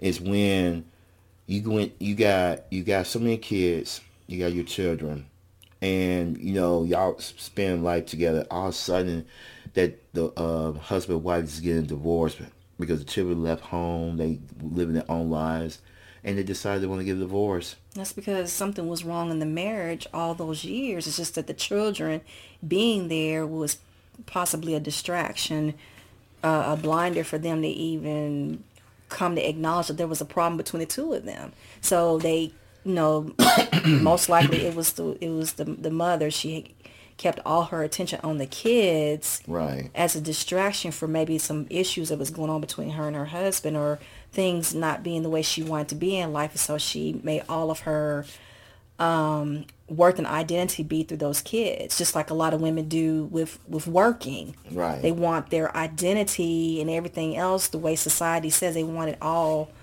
to be, their self-worth to be in what type of career they have. Yeah. Yeah. And back to that, submission is very, very clear. It could be taught rightly or wrongly. Yeah, that's true. I have heard submission even in some churches being taught very, very wrong, because you'll have situations where women are feeling like they can't say a word to their husband, and they're in a situation where they're being badly abused or something's going on, and it's like he's allowed to do this and she can't say nothing about it. No one will do anything. So no, that's not even biblical itself. Right. So yeah, it needs to be taught not from what people think it is, but actually what the Bible is saying. We're going to talk about that in a little bit. Let's read the Amplified. Okay. Because the Amplified is, whoa. I even reading it for myself before we came on the air, I was reading the Amplified these 3 times. That particular scripture. This here is so profound. I want Tawana to read this so profound translation. And we're going to break this down, and we're going to get to the part here that's very critical of what submission really isn't. Mm-hmm. Okay? We want to really get this to the forefront. So go ahead and read that, baby. Okay, Amplified. In verse 1 it says, "In like manner, you married women, be submissive to your own husbands," which means subordinate yourselves as being secondary to and dependent on them, and adapt yourselves to them, so that even if any do not obey the word of God, they may be won over, not by discussion, but by the godly lives of their wives. When they, being the husbands, observe the pure and modest way in which you conduct yourselves, together with your reverence for your husband. Wow. You are to feel for him all the reverence that includes respect, defer to, revere him, which is to honor, esteem, appreciate, prize, and in the human sense, adore him. That is, admire, praise, be devoted to, deeply love, and enjoy your husband. Wow. Keep going, keep going, because this is deep. Go ahead, boo. Keep on. Okay, it says, "Let not yours be the merely external adorning with elaborate interweaving and knotting of the hair, the wearing of jewelry or changes of clothes. But let it be the inward adorning and beauty of the hidden person of the heart, with the incorruptible and unfading charm of a gentle and peaceful spirit, which is not anxious or wrought up, but is very precious in the sight of God." Keep going, boo. Keep going. "For it was thus that the pious women of old, who hoped in God, they were accustomed to beautifying themselves and were submissive to their husbands by adapting themselves to them as themselves secondary and dependent upon them. It was thus that Sarah obeyed Abraham, following his guidance and acknowledging his headship over her by calling him Lord, which is a master, leader, authority. And you are now her true daughters if you do right, and you let nothing terrify you, not giving way to hysterical fears or letting anxieties unnerve you." Reason why I'm not laughing at the fact, but I'm actually laughing at feminism, because feminism discredit everything you just read about. Because it's steeped in fear. Do you see where Yeah. it says here to let nothing terrify you? And one thing as a wife, we get afraid about a lot of stuff. Right. Which will, that right there in itself is a lot of the reasons why a wife will choose not to submit to her husband. Because, Right. it's like, if he's not following God, why am I following him? Right. Because he's going to lead us down into a ditch. Right. He's going to put us in a situation and stuff. It's going to be real, real bad. It's all of the what ifs.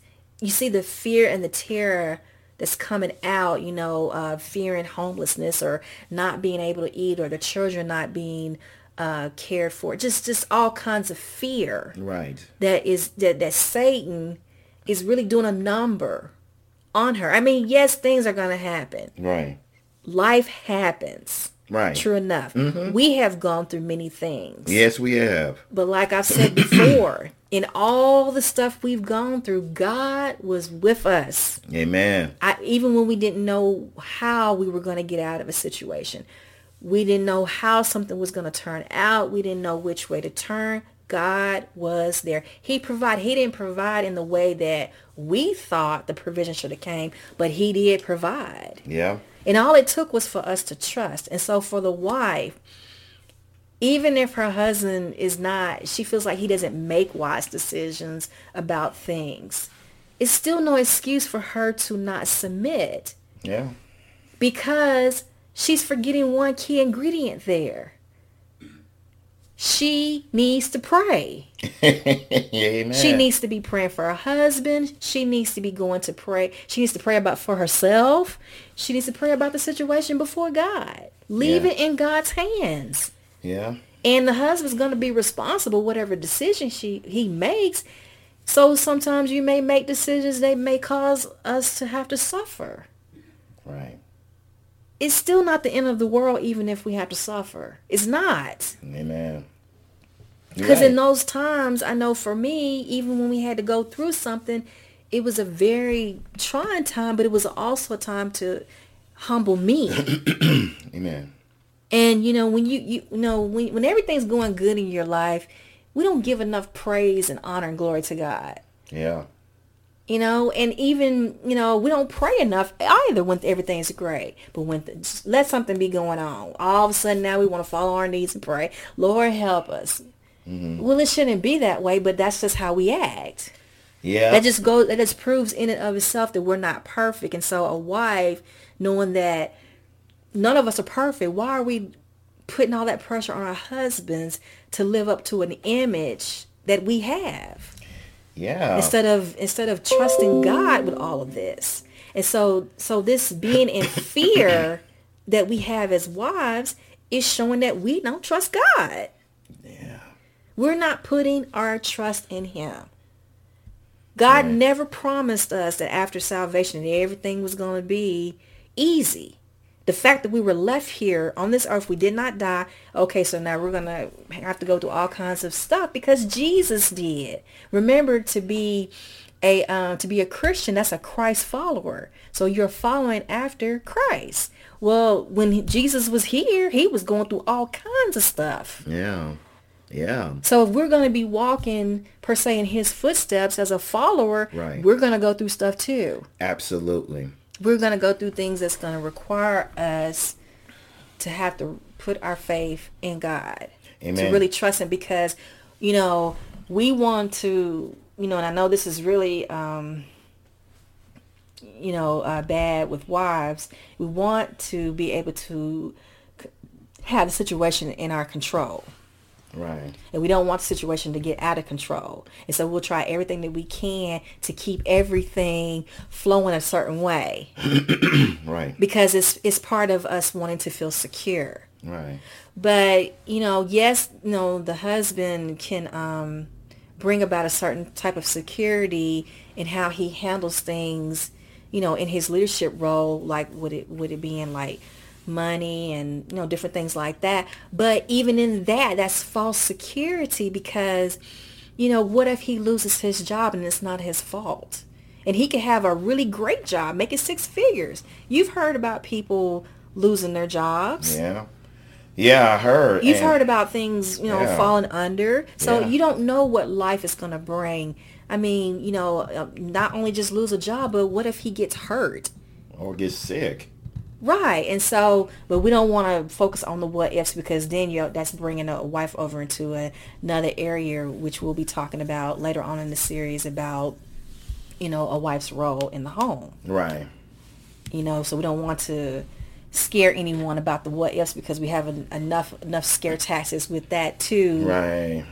Right. When people are questioning why come, that we live in a time where the husband and the wife needs to work. That's not biblically sound to think that way. Right. And to put that kind of pressure on people that everybody in the home needs to be working. Right. So we're going to talk about that later, but just because even we talked about when we was reading Proverbs 31, this woman didn't live in fear. Right. Now we heard this in Proverbs 31. Now we're hearing this again in 1 Peter chapter 3. Right. Okay, so wives need to really, really, really start listening to God here. Yeah. It is not in His will for us to live in fear. Yeah. And that's really sad. The world, everywhere you go, let's go back to when a woman wants to look a certain way for her husband, right? Because he's looking at other women, everything else. Because she fears she's losing him. That's my point. And let's go to another part here we was talking about, when a woman fears that she thinks that the husband who's not saved is leading them, like you said, leading to the ditches, things like that, or leading them in the wrong path. But but it's all this fear based. It's all fear based. So that tells us, and you got to look at Sarah and the godly women of old. They didn't have fear. Yeah. You remember that show we used to watch years ago on PBS called Keeping Up Appearances? Yeah. You remember how the wife used to act in that? Oh my gosh, she was a character.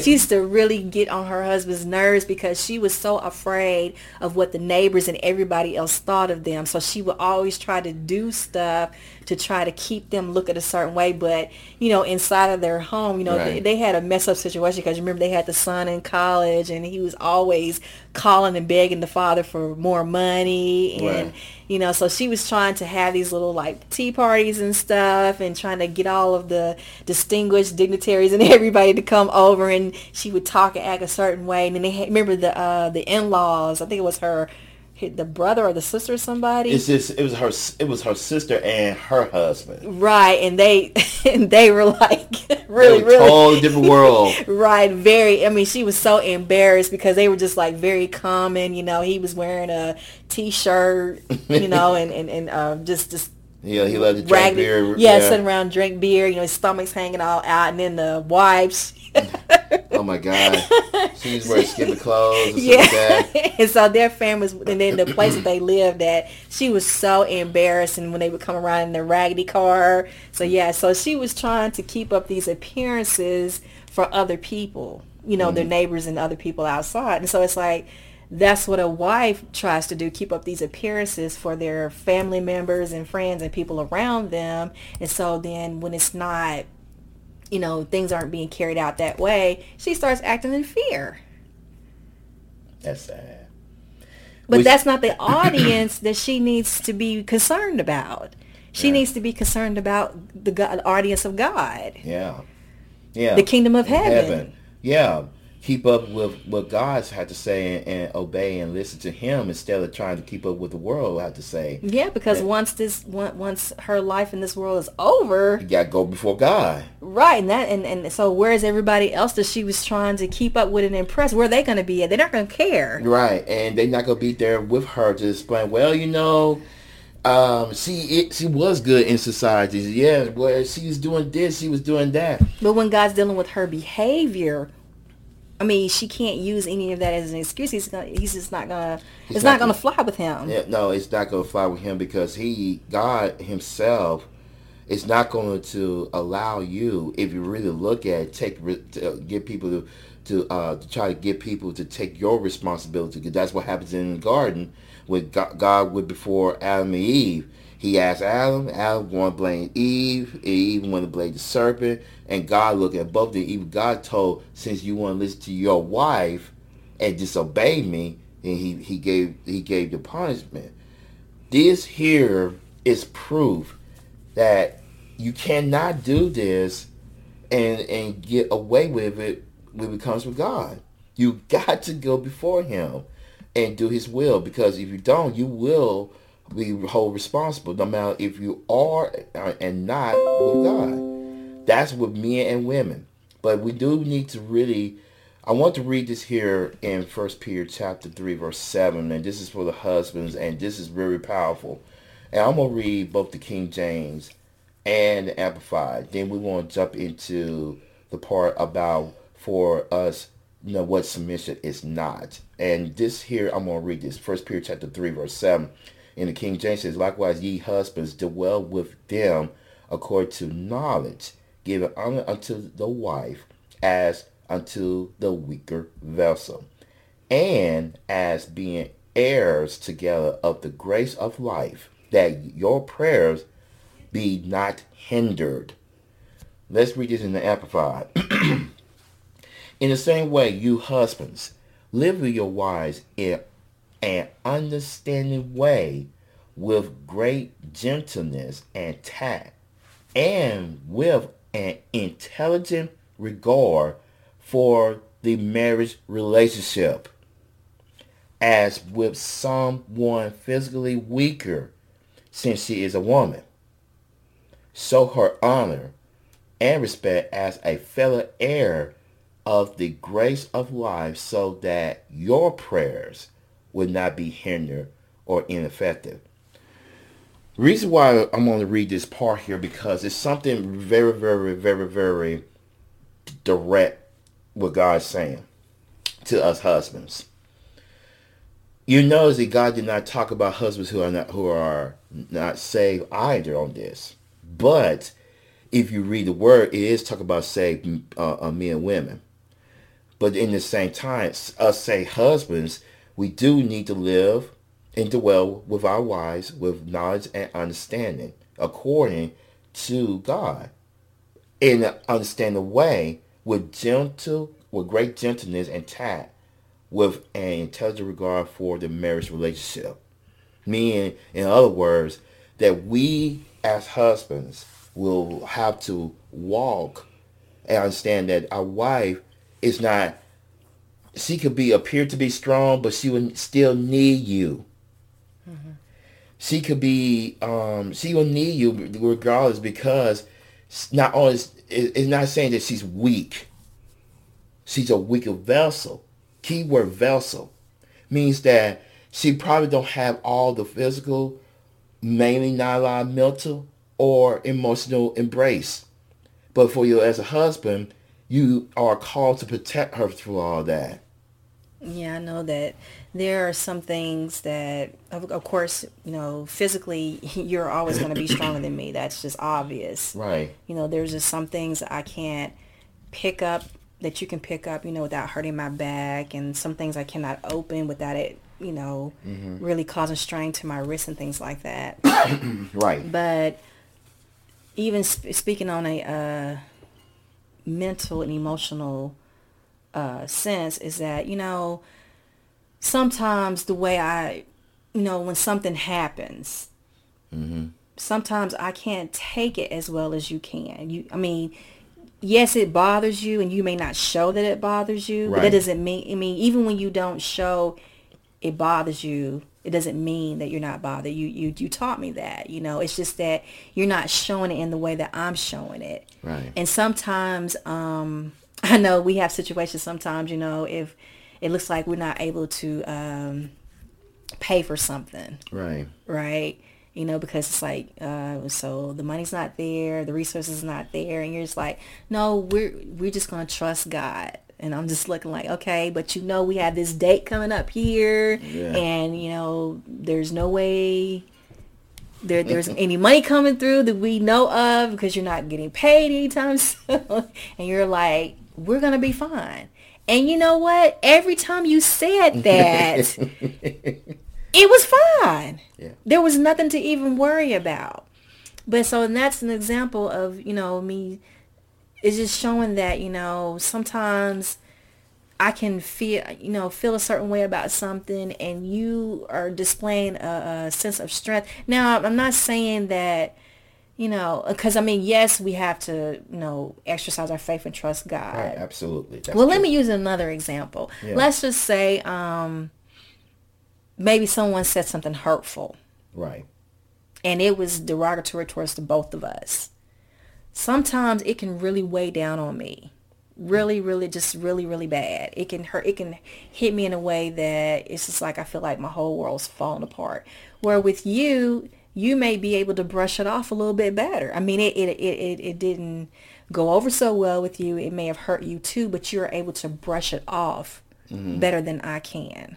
And then when I come in, and you see, if that's where, according to 1 Peter 3:7, and this is something that I have learned, and God, and through older men who did this very well, made so profound, is when I see you like that you not taking it very well, the same situation, I probably did brush it off, but you didn't.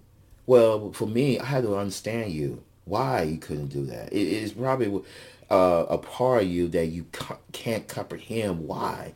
And for as a husband, and this is very part of 1 Peter chapter 3 verse 7, is very profound for husbands to do, is to understand their wives. And did not understand women, is to understand your wife in a understanding way. Why? Great gentleness and tact with a intelligent regard for the marriage relationship. It's your relationship between each other.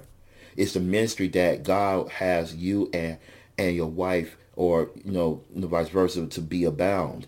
Because that right there, you being hurt, it hurts me more to see you hurt. Because I remember you were saying that that it hurts you to see me hurt. Mm-hmm. But even still, it was like you don't react like I would react. I know, like sometimes, with me being a stay-at-home wife and mom, other women can be so cruel and hurtful at times because they look down on you when you make a choice like that. Like, this is not Right. in the old times and stuff like that. Why would you choose to do something like that? Blah, blah, blah. Sometimes they're saying that purely out of just being judgmental. And then other times that maybe they are questioning their decisions, and so Right. they're trying to make you feel bad to get the focus off of them feeling that way about themselves. which is being someone to probably get convicted. Right, but then you would come in, and this is you being, me being weaker and you being stronger. You would come in and reassure me, baby, there's nothing wrong with what you're doing. You are doing exactly what God called you to do. Exactly. And remember, you and I, we made this decision together. And so that's what matters most, is that we are both in agreement with God about this. And if other people can't understand that, then that's just too bad. Well, see, I need that. I need for you, to show me that strength in that way, because it helped lift me back up Right. out of that pit that I was about to fall into. Amen. And that's what you need to do, because that's what I call as a husband to do. God called us husbands to protect our wives, to protect them. It goes back to the part here, show her honor and respect as a fellow heir of the grace of life. Yeah, because a wife's going to need not only physical protection, but she's going to need mental and spiritual protection too. Yeah. And a husband can't provide that through allowing the Holy Spirit to show him Absolutely. how he can help his wife. Absolutely. That's one of the things that I love when I got saved, and when God showed me what my role was. We're going to talk about roles in our next broadcast, and it's going to be very profound with that. When God showed me that in his word, what it looks like, he was showing me not all physical. It was part of it, like you just said, but it was mental, emotional, and spiritual, especially spiritual. The spiritual aspect of that, of protecting your spouse, especially your wife, is that all of the things that the people said that are spiritual, that is not biblical according to his word. Remember, it says in Timothy or Titus, I can't remember which one, that it says that you need to go back and ask your husband these spiritual matters, not in the church, but in Oh, that was in Corinthians. Corinthians. I'm sorry, it was in Corinthians. Yeah, we talked about that last week. I'm sorry, but it says that, and it was very direct that the husband has to. It's got to be that the husband was a spiritual aligned with God to protect his wife from the craziness of worldly input. So for the husband to be connected to his wife in a understanding way, and to love her, knowing that she is a weak vessel, and knowing that she needs him to protect her, that's every aspect of life. That's where you look at both of you guys are heirs. And the powerful thing about it, especially for us husbands, so your prayers will not be hindered. Thinking about this as a child of God, you don't want your prayers to be hindered coming from God. You and God are supposed to be talking every day through prayer. You live in frustration. Yeah. You know, that is really crazy. I seen this, and I remember for a fact when I thought my prayers wasn't being answered when I come to the Lord. I remember at the time, and this is when this is what I was saying, people. I had to say this. When I was, I'm saved still. I'm just saying, when it's that when I thought my prayers was not getting answered, but come to find out that it wasn't because of being answered. It was God had his timing of when to answer your prayer. And when he answered my prayer about a certain situation, I remember when I was about to really get frustrated with God, and I had to go to. I went to really come to my wife, and I was telling Tawana, I said, "Did I do something wrong?" Because I remember I asked her that. I said, "Did I do something wrong? Did I do anything wrong to hurt you?" And she's like, "Well, no." And of course, she had to explain this to me because I was a baby in Christ. You know, when you don't read your Bible long enough, and I was a baby in Christ. As a sister of Christ, she showed me something, and she showed me that it's in due time you doing things according to God's word. And that's really goes back to the part when I think you were kind of gravitating back towards, when you were living a life of sin, and whenever things would happen, so you were like questioning yourself at that point. Even though you were saved, you were like, well, did I do anything wrong? And it was like a constant thing that you were struggling with for a while, of thinking that when things when you felt like a prayer hadn't been answered, you felt like, well, I must be doing something wrong to anger God. And so when I kept seeing you do that, time again, I was, finally able to be helpful in letting you know that, things happen in God's timing. It's not always going to be about you did something wrong. Right. Which that's a really great you did it. That goes back to you being my helpmeet. And because there are going to be consequences for sin or whatever. But you can't always look at everything like that. Yeah, that's true. And you got to be very aware. It's not that you are in sin every single time when things don't go the way that you think. Right. Wise. Think about this. Every day that you go in life, God wants to make sure that you are protected.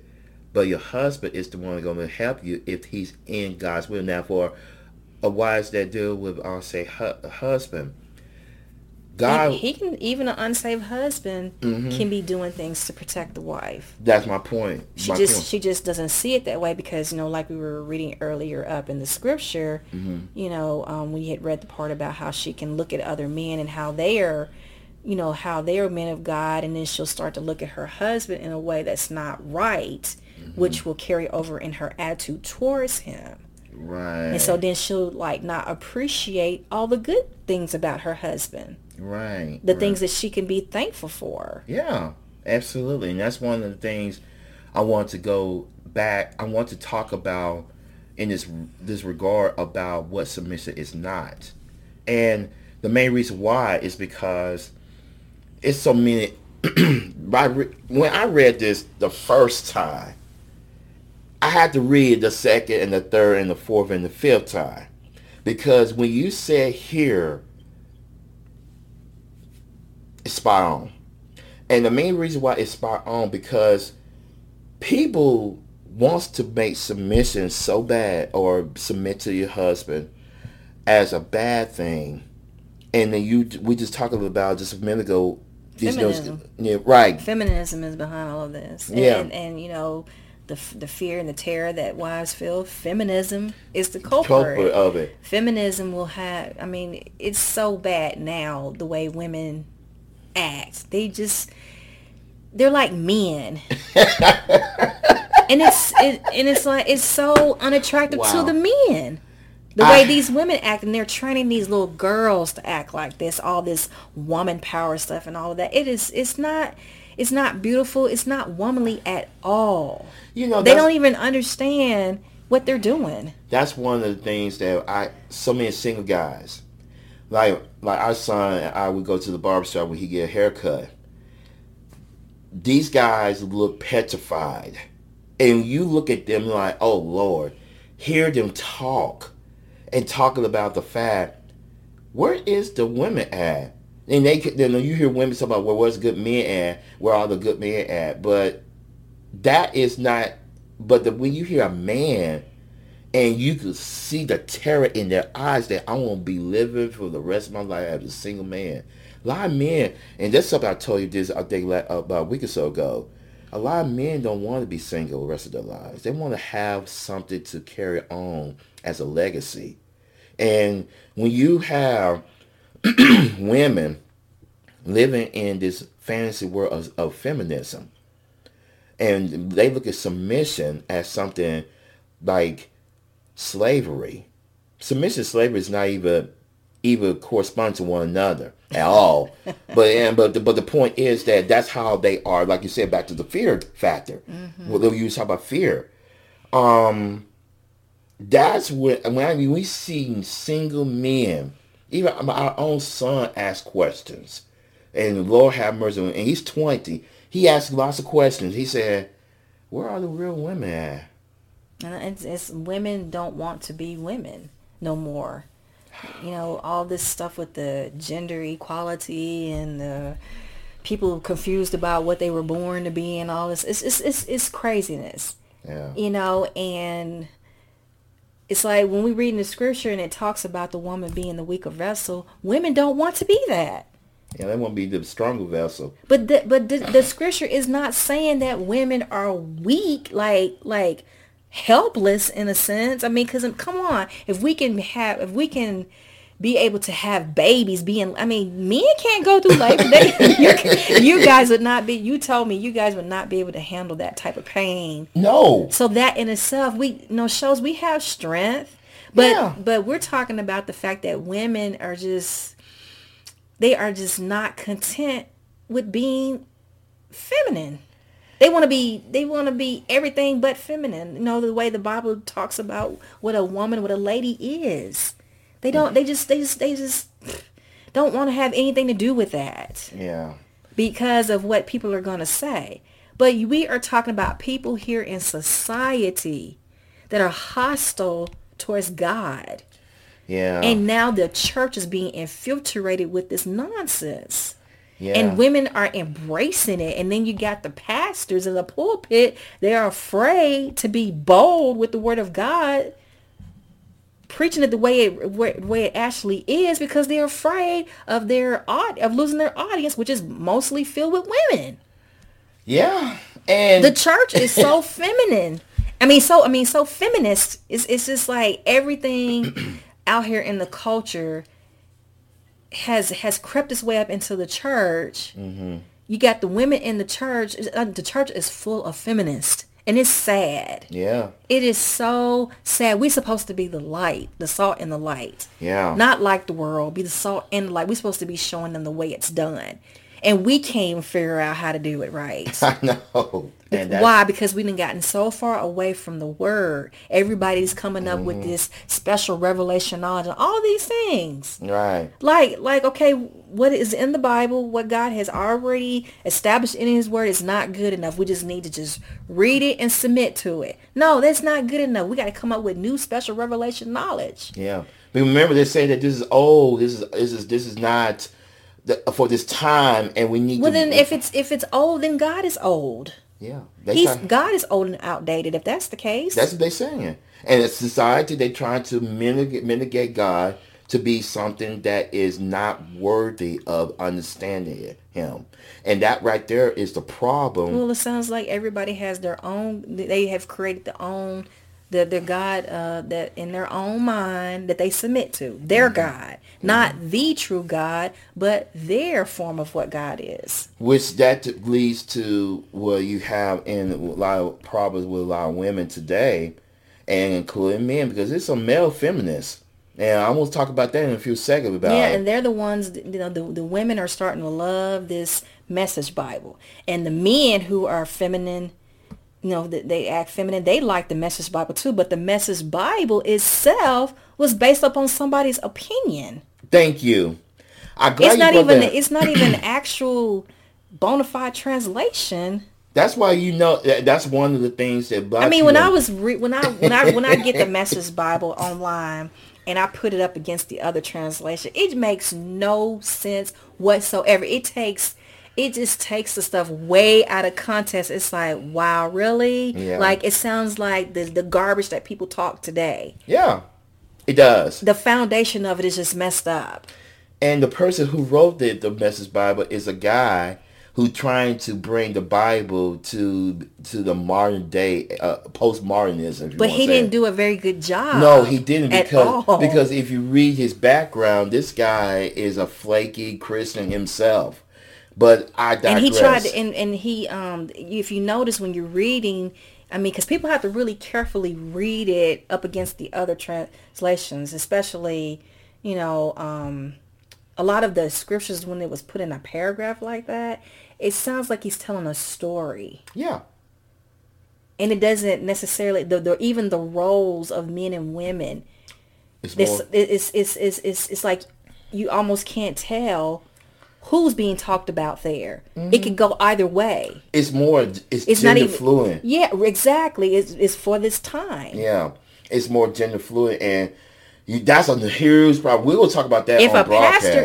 If a pastor is using the Message Bible from the pulpit, that is not the church to be in. No, you're right. Because he has missed it. He's missed it somewhere. And there's a lot of churches, and these huge mega churches now are using the Message Bible. Yeah, but who's the pastor? Is it a woman or a man? Both.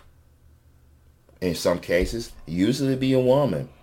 And that's the reason why women are not called to preach. But yeah. You would wonder. I know that I've heard people talk about this, but a lot of these women who do teach and preach, mixed congregations of people, they're not reading those scriptures in the Bible. They don't even teach those scriptures in the Bible. Mm-hmm. It's like they teach everything else, but they don't bring those up. Yeah, I noticed that. They never talk about... You don't hear them talking about the roles of the husband and wife. Mm-hmm. They may talk about Ephesians, but you don't hear them talk about the other scriptures like what we've been discussing. Right. And it's like, why? Because if they looked at those scriptures in its context, then they would see that what they're doing is wrong. Yeah. Maybe that's why they're not focusing on that. And also, here's another one I noticed.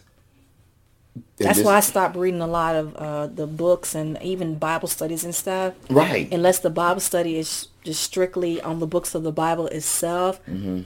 I don't even touch them, because a lot of the stuff that women are out here teaching, mm-hmm. it's not biblical.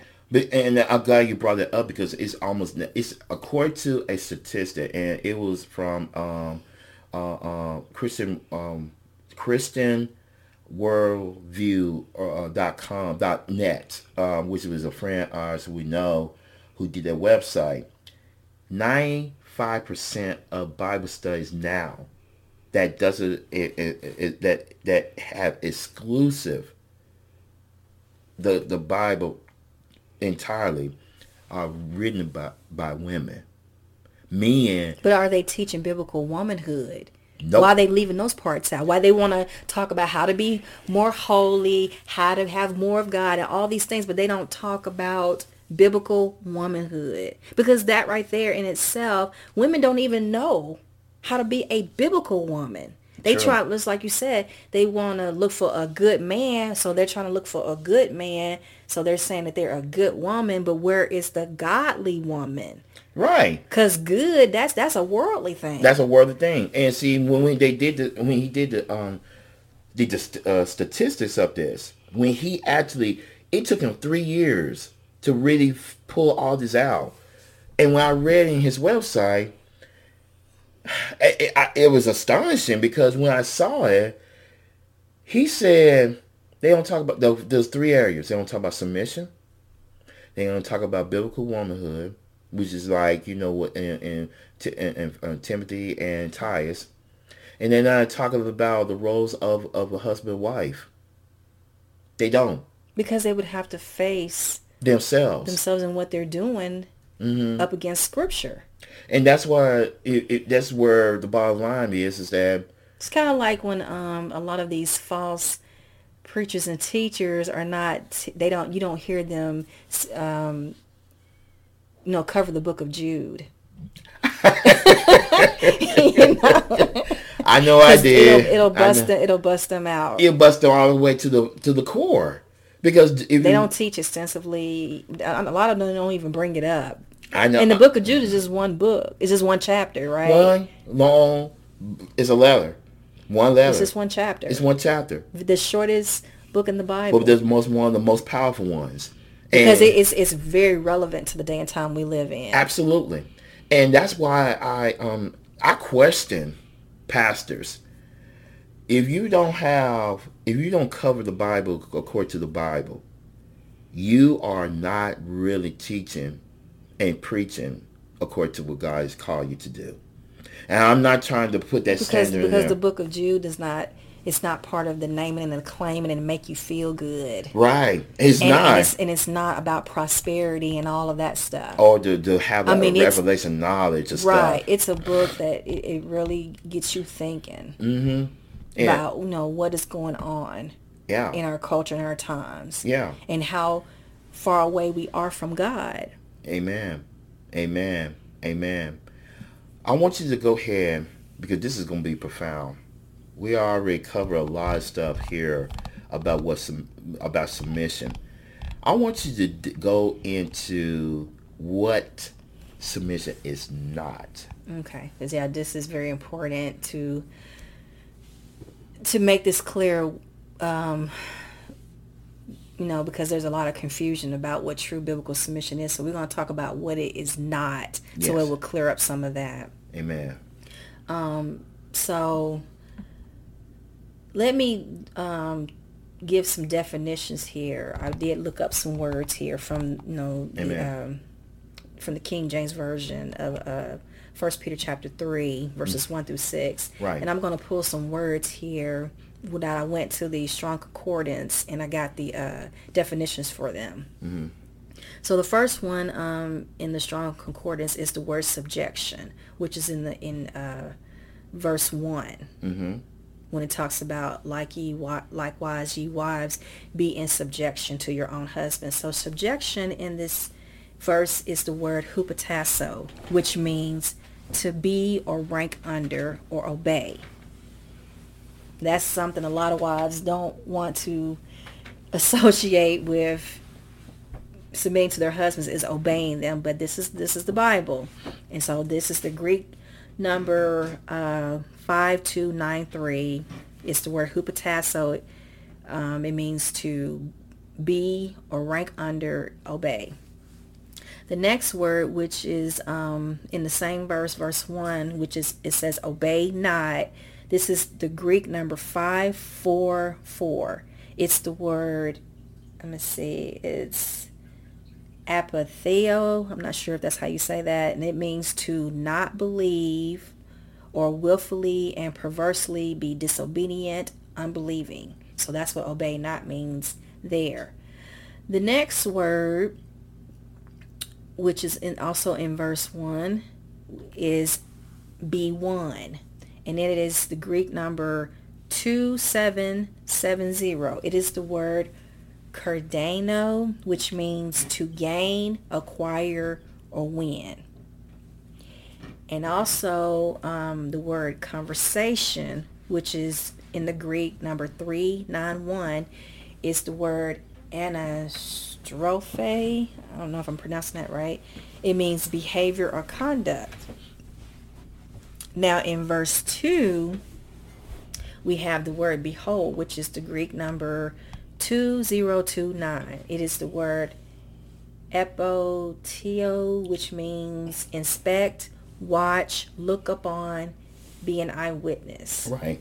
The next word we have is chase, which is the Greek number 53, and that's the word hagnos, which means innocent, modest, perfect, like clean, pure, holy. Then we have the next word, which is fear, which this is Greek number 5401. This is the word phobos, which means alarm or fright. You know the word panic, flight, terror. You know phobos is coming from a phobia. Right. Right. Yeah, so when it talks about while they behold your chase conversation coupled with fear, that's what that's talking about. Amen. Amen. Then we have the word adorning, which that's in verse 3 when it talks about whose adorning let it not be your outward adorning of the plaiting of the hair and wearing of gold and putting on of apparel. Right. So adorning would be, in this scripture is in the Greek number 2889. And this is the word cosmos, which means orderly, arrangement, world. The next word is hidden, which is in the Greek number 2927. That's the word kryptos. Kryptos, yes. Which means concealed, private, secret. Then we have the word not corruptible, which is the Greek number 862. And this is the word Aphthratos. Which means undecaying, imperishable, indestructible. Right. We have the word meek, which is the Greek number 4239. The word pros, which means mild, gentle, humble. Amen. The word quiet comes from the Greek number 2272. The word heschchios. I don't know how to pronounce it. I think heschchios, I think it's right. It means still, which is undisturbed, tranquil, peaceful. Then we have the word spirit, which is the Greek number 4151. The word pneuma, something like that. And it means mental disposition. And then we have the word of great price, which is the Greek number 4185. The word polutilis, which means very precious, very costly, great value. Right. We have the word manner, which is the Greek number 3779. The word huto, which means in this way, like or after that. Amen. And then finally, we have the word amazement. The Greek number 4423, that's the word tosis or something like that. Yeah. It means alarm, excitement, dismay. So those are some of the words that I looked up in this scripture to kind of get a example of, what those words were meaning. Right, when it comes to help to understand better. So now let's look at submission in itself. We must not make the mistake of carrying the text on submission beyond its true limits. In God's word, you do not see God the Father asking the wife to do any of these following things. Okay, baby, just go ahead and lay this groundwork because some people are probably want to know. So tell me. So go ahead, baby. Or but yeah, absolutely. Okay, so submission. This is what that God is not saying that submission means a wife can never open her mouth. Period. If you thought that's what submission means, that a wife can't say anything, That's a lie. that's not biblical. That is not what God is asking a wife to do, to never open her mouth to say anything. Right. Another thing, submission does not mean that she can never have an opinion. Of course she has an opinion. Oh yeah. Baby, you She wouldn't be human if she didn't have an opinion. every man and every woman will have an opinion. Yeah, she had an opinion when she chose who she's gonna say yes to marry. Absolutely. Okay, so yes, she has an opinion. Thank you. Submission does not mean a wife can never disagree with the decision her husband is considering. It doesn't mean that either. Because every day, not just us, but every day all over the world who are married, literally married, they gonna have disagreements. Right. Every marriage have hey, you have a disagreement of what kind of Christmas tree you want to buy, or what kind of house you want to live, or what kind of car color do you want, or what kind of car, or what kind of place to stay, whatever. It's gonna be a disagreement no matter what, because you two different people. You're not gonna agree on each other on everything. Yeah, you may not like the same sandwich. Yeah. So no, let's not get that twisted here. That's Amen. not what's going on. Okay, submission also does not mean that a wife can never lovingly warn her husband if it appears that he's about to make a wrong decision. Right. I am so glad that I want to say that statement is very, very profound. And she, my wife made this clear here as well. She may not agree with the husband. She still have to watch how she approach him and with what attitude is done in. Remember, she must be respectful, kind, and gentle, because Scripture said this in the way a Christian wife is to be. And this is so profound of how we do things here. My wife, when I do make a decision, and beforehand, when I was not saved, I never really bring her any feedback or ask her anything about decisions about to make. Sometimes I do, sometimes I don't. But now, as a saved husband, I ask her opinion, her feedback, and we talk it through. And if my decision, I think about something is not right, she will let me know. She will say, well, Cleveland, this, I don't think this is a good thing to do. But she always say, let's pray about it. That's one thing I love about her. We always pray about it. Or I ask you, well, have you prayed about it? Yeah, you do. And that's one thing I love about her, which she do ask me that question. Do you pray about that? Do you ask God about that question? And that's one thing that's really wonderful to have. But I don't say it in a way that you need to go pray to God about that. I'll ask you and say, well, what did you go to God and pray and ask him about it? What did he tell you? Right. I'll say it like that. And because that's respectful. That's respectful, not only towards me, but to God. And because you ask the Lord to come in and say, Lord, what do you think about this matter? Yeah. And see, that's really a very good thing to have in a marriage, because bring God into everything you do makes your marriage a little bit more easier to work with. Even though you got all these things going against it, you got God in it. Well, it's better for her to do that than to come across as, well, I know you never listen to God anyway, and you just do whatever you want to do. Yeah. And see, that's gonna mess stuff up between him and her. You know, and God's like, well, you were on your own on that one. I didn't tell you to do that. I didn't tell you to approach that man that way. Yeah, but see, that's why it's very important that God never told the wife that she cannot express her opinion to her husband. Never. God, that's true submission, do want to warn the husband what's going on. Because, if you think about it, he is your heir. Yeah, and they both have a way of seeing the situation. And so, both sides, it's good for both sides to be heard. But still, at the end of the day, the wife still has to understand that even when she has respectfully shared her opinion on the matter, she has to still understand that even after she's talked to him, if her husband still decides to go the way he thinks is the best way to go, she has to accept his decision as the final decision, because he is the the head of the household. Yeah. Yeah. And she may not like his decision, but that's where she's supposed to be leaving all of that in God's hands. Yeah. Because she don't want to be getting in trouble with God. Amen. You don't want to get God knows everything. And so if God already knew that the husband was going to make this decision, God knows what the outcome is going to be. Amen. And it's up to her to trust God through the matter, whatever comes. Amen. This is not about her trying to impress other people and trying to control the situation. This is about her trust in God. Yeah. Because that's going to go a long way. Right. Amen. Yeah. Wow. Girl, this is wonderful. Keep going. Okay, so submission does not mean that the wife accepts physical, verbal, or mental abuse as being God's will.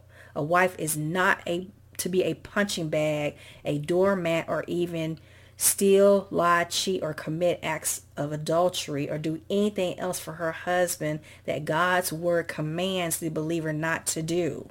Amen. Remember, Colossians 3:18 says that wives submit yourselves unto your own husbands as is fit in the Lord. So it has to be fitting in the Lord. Amen. You don't do something that's not fitting in the Lord. Yeah. That's not submission. That's not biblical submission. Right. And see, one of the things I want to chime in with a little bit with that is that when your husband doing something like that's going against God's will, and he claimed to be a Christian, he's not one. I'm gonna make that clear, because remember, go back to what we said about the fruit. If he really is saved, he will not allow the thought to have his wife commit any acts of sin against God. He will, remember, we go back to the part we just talked about just a few minutes ago. If he's really loving and understanding his wife, he will be protecting her from those acts of going against God's will.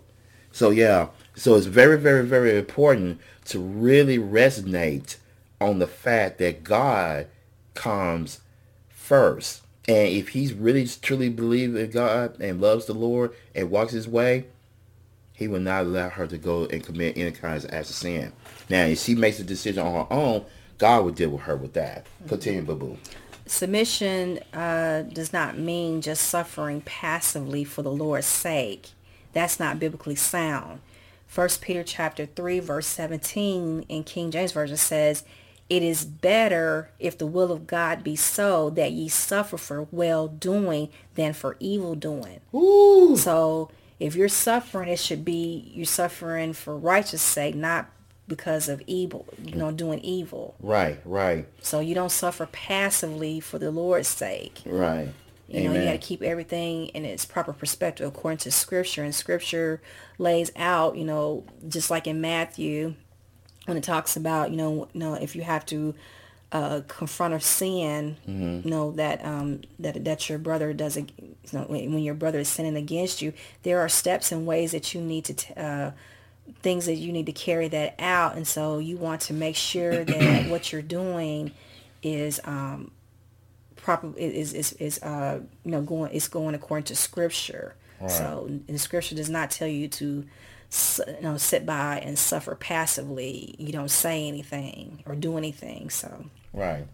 And submission also does not mean being afraid of doing the right thing. That is not biblically sound either. And this is something very, very profound when you said that, baby. It means not being afraid to doing the right thing. A lot of people will try to twist that.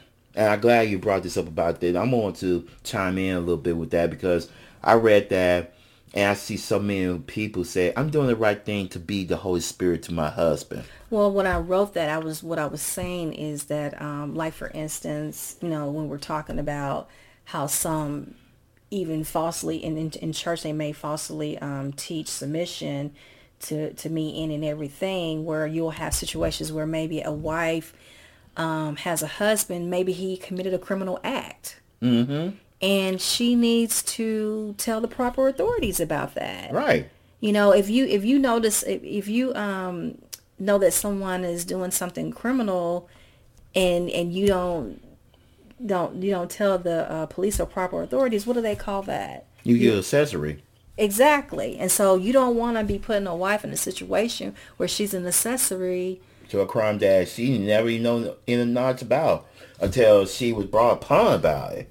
And that right there. But if she knows he did it and she says nothing, what does the law do? They will arrest her too. They will say that she was she was accessory to the crime that he committed, even though he could be the mastermind and he did all of it. She knew she knew the knowledge of it. Exactly, like if he he robbed someone, he murdered someone, or what if it was God forbid if it was a situation like the children were being molested in the home and she was not saying anything.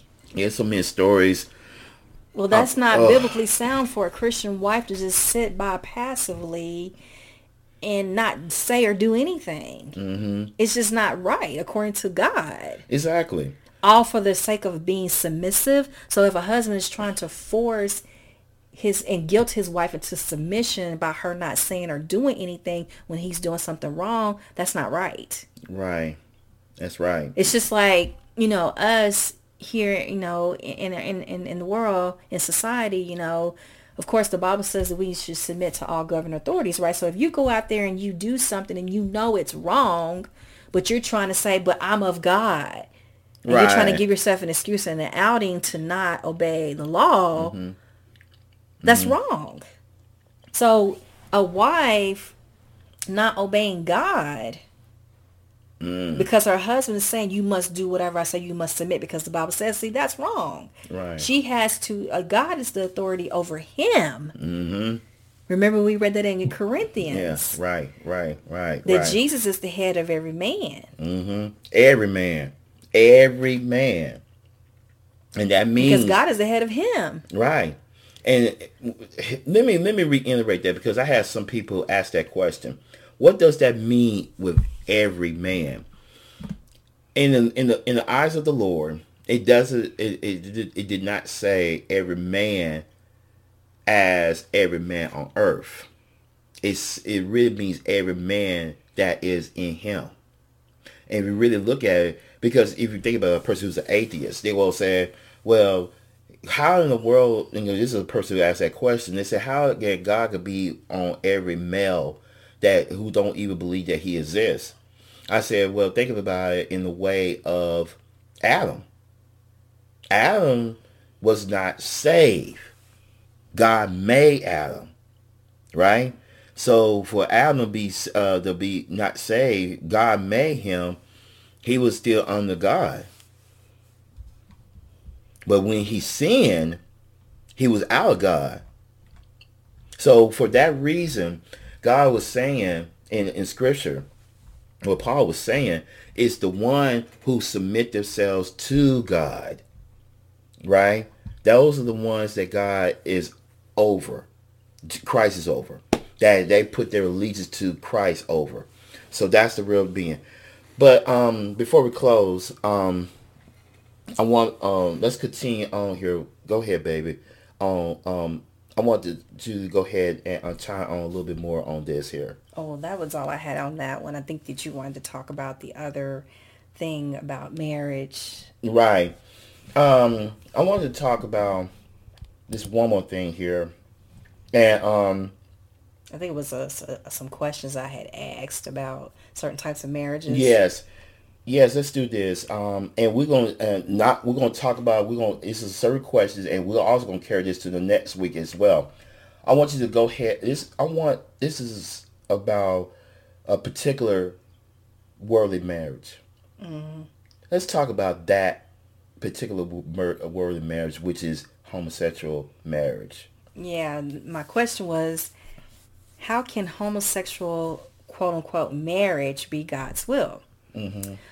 Of all the scriptures in the Bible, there is nothing there. There's no examples of other couples like them fitting God's described way of marriage.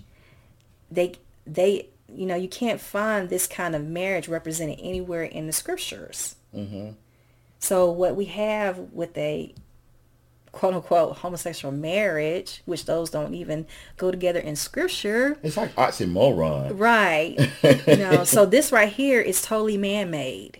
Amen. This Amen. is so when I see people who claim to be Christians and they're in these types of relationships, Yeah. the thought in my mind is, okay, where did you get that? That's not even in the Bible. That's not in the Bible. You're calling yourself a Christian and you are in a homosexual marriage.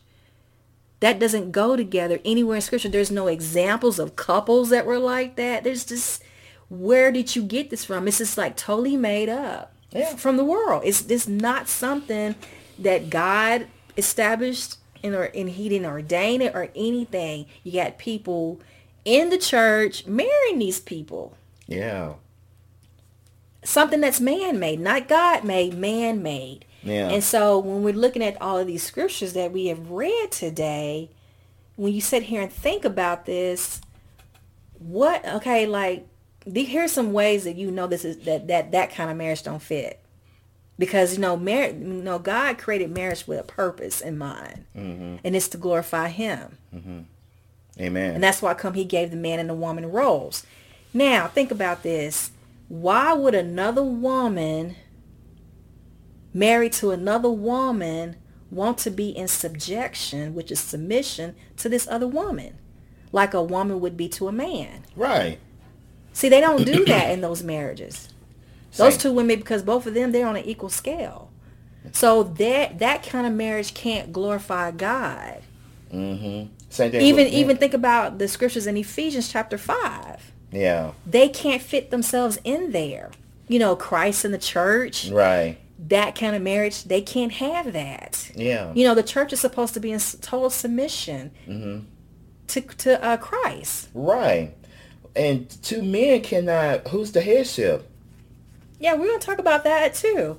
I'm just like in my mind, I can't wrap my mind around.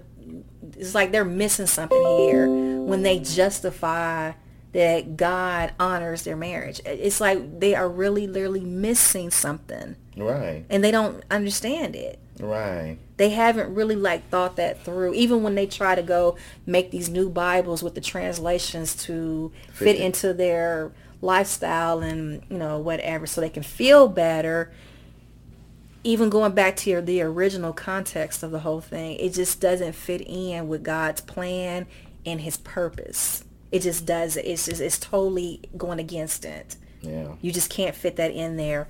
And so, like I said, I don't know of any two women being in a relationship like that where someone wants to be under, in subjection under the other one. Right. They don't. That's not going to happen. And even if so, what purpose would it serve? It doesn't serve a purpose. It don't serve a purpose at all, because it's almost like they are. The more you see how they're taking the scriptures out of content and trying to take the sanctity of marriage as was biblical fitting according to God, they telling God that he got marriage wrong. He's the one that designed marriage. But that's my point. But the point is, to them, when you are in depravity, when you are depraved, when your mind is so dark. Go back to Romans chapter 1 and what Paul was describing, what it looks like when you have a depraved mind.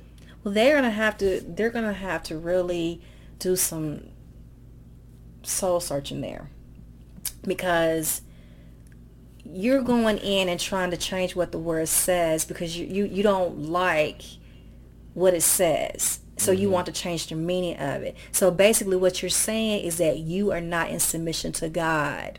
You do not have a respect for God and his ways. Remember, his thoughts are higher than our thoughts. His ways are higher than our ways. And like you said, they're trying to say God got it wrong. How do you call yourself a Christian?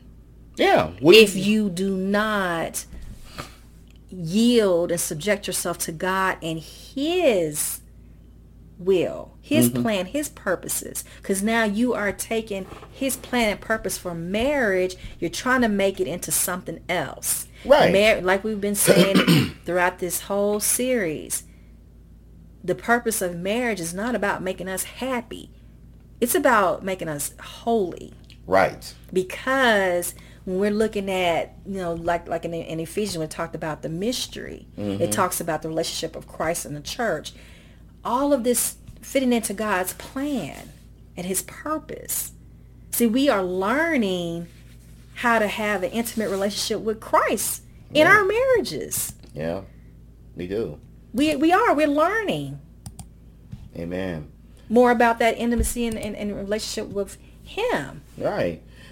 It's just, it goes back to saying, I mean, look at it like this here. And this is really profound if you really look at it this way. And this is go back to the question we had earlier in this broadcast. Where did God save you from? What did he save you from? If you say you are a Christian, it's just like this thing going on with people today. Talk about, I'm a gay Christian. I don't see that being any different from, just like when you tickle me when you talk about the itchy ear syndrome.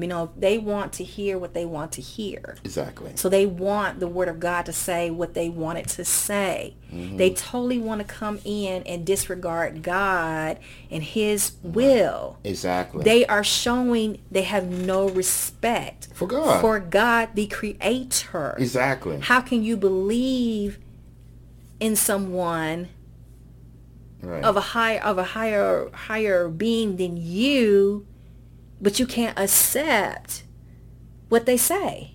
Right. You're not believing in them. Exactly. You're believing in your depiction of him. Right. Well, that's no different than the people who have created Buddha, Allah, all these other different gods that people have created, these idols, according to what they wanted. That's what these gay so-called Christians have done. They have created another god. This is not the true God. This is another whole god. Yeah. But it's not the true God, the creator. Only thing they've done is they've tried to lump their beliefs within the Christian, the Christian religion. Mm-hmm. Right. Right. Just like Jehovah's Witnesses and other people try to do. Right. They try to lump themselves in with the Christians, and they try to call it the same. But it is not the same. Right. There is a distinct difference, and this is the same thing that it looks like that's going on with these gay people who call themselves Christians. They have a whole nother God. Yeah. It's not the true God, because if it were, then how come they're having a problem submitting to him and his will? Yeah. They just can't accept that the Bible says what it says. They cannot accept it. Right. And here's the as being infallible. Right. And here's the thing about it. With their injection, they trying to make it look more innocent. And, you miss the point. God made me this way. God never, look, yeah, they're saying people are missing the point, and they're saying they're being harsh and everything else because they just don't want to accept the truth. Yeah. They have created a God who caters to and does what they want him to do, just like with a lot of other people, who have created a God that he's like a sugar daddy and everything that they want him to be. Mm-hmm. They just can't accept who God is because it requires them to have to change to meet up to his standard. Right. And they don't want to do that. No, they don't. Because that right there doesn't make them feel better, because they can't understand God and why he's like that, why he thinks that way. And so it feels to them like, oh my God, my feelings is getting hurt. And I want to feel good about myself and what I do. Right. But that's beside the point. And because thank you. You say that. And one of the biggest huge problems that we've been seeing, and I see in so many places and so many websites, especially the ones that have been that give me all kinds of reports coming in, is this: the more the people who continue on this kind of lifestyle of having these same-sex marriages and trying to employ and put it into the church. It goes back to Jude. And Jude made this very clear. that this stuff crept into the church. This is apostasy. Yeah. The church is Yeah. full of apostasy and false teachings and stuff. Absolutely. And when you have that going on with apostasy, you literally allowed it. You see, God had to allow this to happen for one major reason, for Jesus to come back. Yeah. And But it also shows you too that the leaders in the church, they're very weak. Yeah. They are afraid of losing members. So if you are afraid of losing members because you don't want to teach the truth of God's word, you haven't made it be all about him. Amen. Amen. Like God can't hold his own. Yeah. I mean, seriously. Right. And it's so He sad. can do all of this without us. Yeah. He can. God could do more without us, period. The main reason why we here is a relationship with him.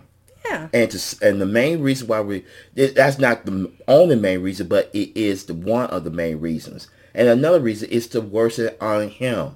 Mm-hmm.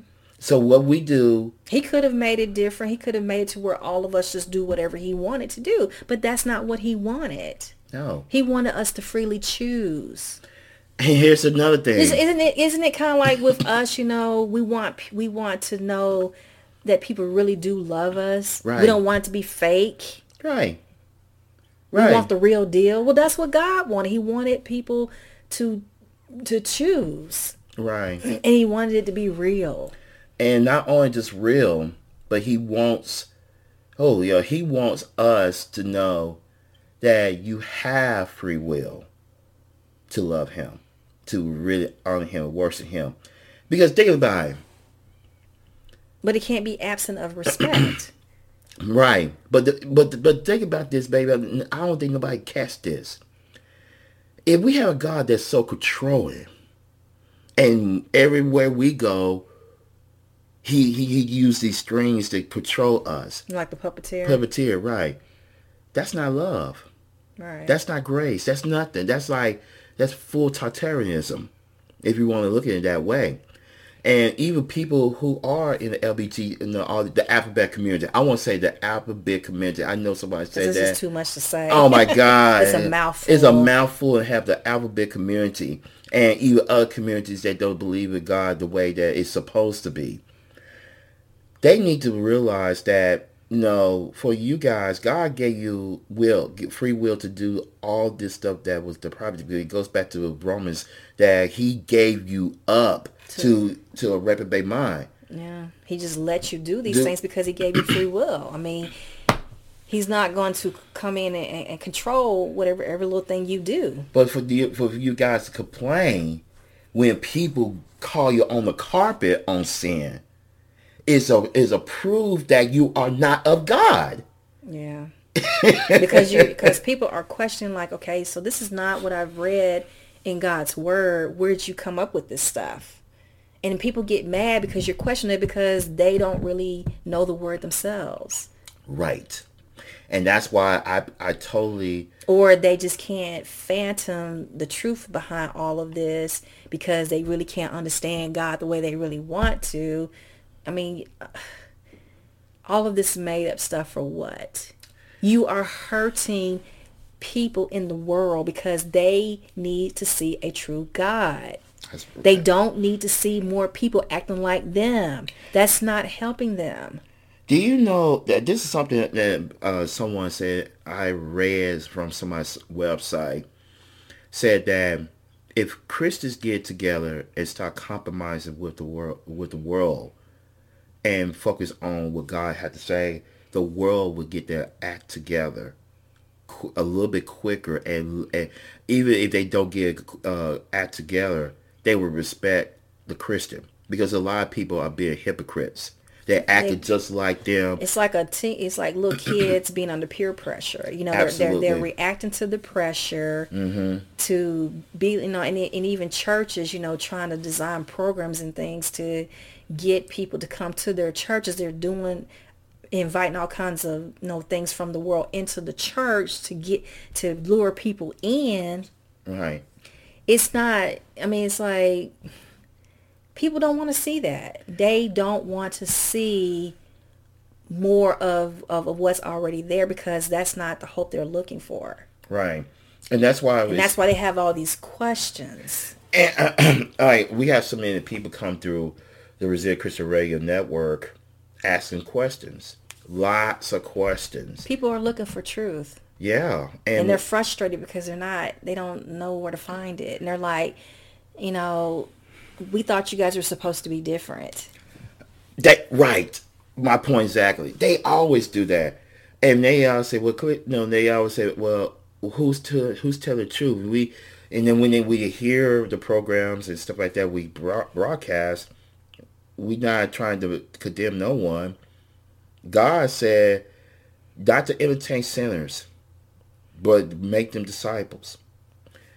It's plain simple. Go back to Matthew chapter 28, where Jesus told us to go to the world and make disciples, and baptize them in the name of the Father, Son, and the Holy Spirit. Are we doing that? Are we actually bringing sin into the spotlight? Are we exposed to sin according to the Word of God? No, we're not. What we do is go back to what we've been talking about. I'm trying to fit in with society. Right. It's go back. Trying to make life easier for ourselves. Right. It's go back to what we was talking about submission. We're trying to fit in according to society, but not to allow God to be our centerpiece in everything we do. And that right there is, to me, is grieving the Holy Spirit. And because God is not pleased with what we're doing in a lot of ways. So that's why we have to come and humble ourselves and pray for forgiveness and repent. This other part, too, of the question that I had, it says, when you brought up the one about the husbands living with their wives will understand. And this is my question. I said, what man needs to understand another man as a weaker vessel? Mm-hmm. For what purpose would that serve? Right. I mean, I don't recall men liking to be referred to or thought of as weak in any way. No. I've just never seen that. Mm-hmm. If anything, men will get highly offended when you think of them as weak. Right.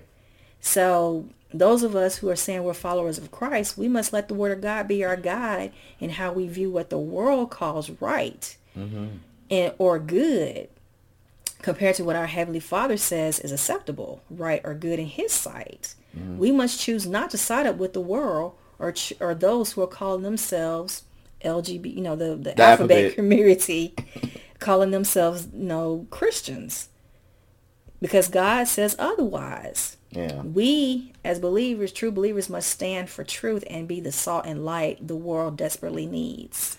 Amen. And, baby, you sound, that right there is an alarm that needs to be sounded. My marriages, a lot of people in the alphabet community trying to proclaim that their marriages last long. Even some, but I have noticed that in the recent years, as they want to get married, mm-hmm. and want to do this, a lot of them start to get divorced. Mm-hmm. So they were being so haughty. Now it's coming back to bite them in the butt. Yep. Yeah. Because they were trying to talk about how much they were able to hold it down better. Yeah. And now we see that they can't even do that either. Yeah. And talk about we could take care of kids too, but a lot of them have to split. Well, they said they can do it better. They can do it better to take care of the kids, be married and all that stuff. But a lot of them get divorced, and a lot of the kids they adopted with each other or something. They have to go through these legal court. They so confused with the court system that the court system said we don't need no more gay marriage gay divorces coming through here because it doesn't make any sense. I heard a judge said that. He said this stuff don't make any sense. You shouldn't even get married in the first place. A judge said that recently. Said that y'all want to get divorced now. You fought hard for gay marriage, same-sex marriage, all that. Now you want to get a divorce? You can't. You don't know what you want. Now this is a judge in California said that. Of course. Well, this person's gonna come under a lot of fire. Huh? He did. But he told the truth. He said you fought so hard for it. Now you don't want it. What's the purpose of having it? It's just like these women out here acting like men. They trying to trying to compete so hard with the men, trying to be men, because they don't want to be a woman and looked at as weaker and things like that. And so, but then at the end of it, because I've heard so many stories, it's like, wow, this is like a cry that needs to really, really, be sounded. The alarm needs to be sounded on this. But they're just like realizing that I have bought into this feminism lie, and at the end of it, they were so miserable. So they went out there and they got their education and they got the career and they climbed up the ladder. Right. And then they look back on their lives. They were getting older and stuff, and then no man wants them. They passed the childbearing years, and they're miserable. And they were believing this lie that feminism told them you can have it all. But they didn't even realize that you are out here, you've gotten yourself way out of God's will. I even hear now this whole thing, they're trying to say that, women who are in the church who's supposed to be, saved and independent women, things like that, trying to do this same stuff that these women out here in the world are doing. Right. But they said, men don't want a strong black, especially in the black community, strong black independent woman. They said, but God, he will send the right man your way that can handle that. Really? Really? Yeah. Last I heard, men don't want to have to fight and compete with a woman. He want a woman he can love, not fight and compete with. I heard of men. He wants someone who's on his side, who's a support. Yeah. This goes back to what I was saying before, who baby. believes in him. Right. This goes back to what I said before. When we go to the barbershops. And I know some guys are not saved in the barbershops, but most of the men, younger men, they look petrified, terrified. And they like, where in the world are the real women? They ain't say good woman. Real women at. And when you hear that, so I even asked this question to one of the young guys. Are you talking about good woman? No, I'm talking about a real woman. A woman that is real, to know not a feminist. Because even they even know what a feminist look like. I'm talking about a woman who got femininity, something that will a true lady is someone that's soft. Yeah, that's what's missing out of a lot of women. They say they're not soft. Yeah. It's just like a man, men saying that, when they saying things about not wanting to be around other men or with another man. Say, I got hard legs. I don't want to want another set of hard legs beside mine right. in the bed. Right. So it's like, why would a man want more hardness when he's already hard? I mean, he needs something soft in his life. Yeah. And the woman, because that right there, the man and the woman, they balance each other out. Yeah. They really do. Gay people, they don't balance each other out. No, you got the same thing. Yeah. But there is no balancing each other out. It's just like when you and I are doing life together, you have a way that you see things. I have a way I see things. And, there are going to be moments where my softness is a big influence for you to lighten up on some stuff. It does. But also, too, sometimes I can be too soft about something, and you'll come in and you'll give me a perspective on something and help me to see things in another light, and it balances me out. And so that's what people are missing. They are missing how we complement each other. Right. Yeah. So we shouldn't be fighting each other or looking at one being better than the other. Because no, it's like women are in this war now trying to be better than men. Yeah, in everything. And men, because times used to be what's his name was saying, it's a man's world. It's like we don't need it no more. We need to be a woman's world. Why? Yeah. But look, see, they missed the point of the song when James Brown was saying it's a man's world, but he said that, but he always know he could come home to a woman. That's what he said. It's a man's world. He's nothing without a good woman by his side. Exactly. He exactly saying it's a man's world, but it's nothing like coming home to a good woman. He's saying it's a man's world. It's a fight. It's competition. It's war. It's heartache. It's suffering. It's all these things. It's not saying a male that it's a man's world because of look at the sin that's Al brought. Right. You see, Yeah, I mean, I know that James Brown's not saying something biblical, but that's what the biblical parameters coming from.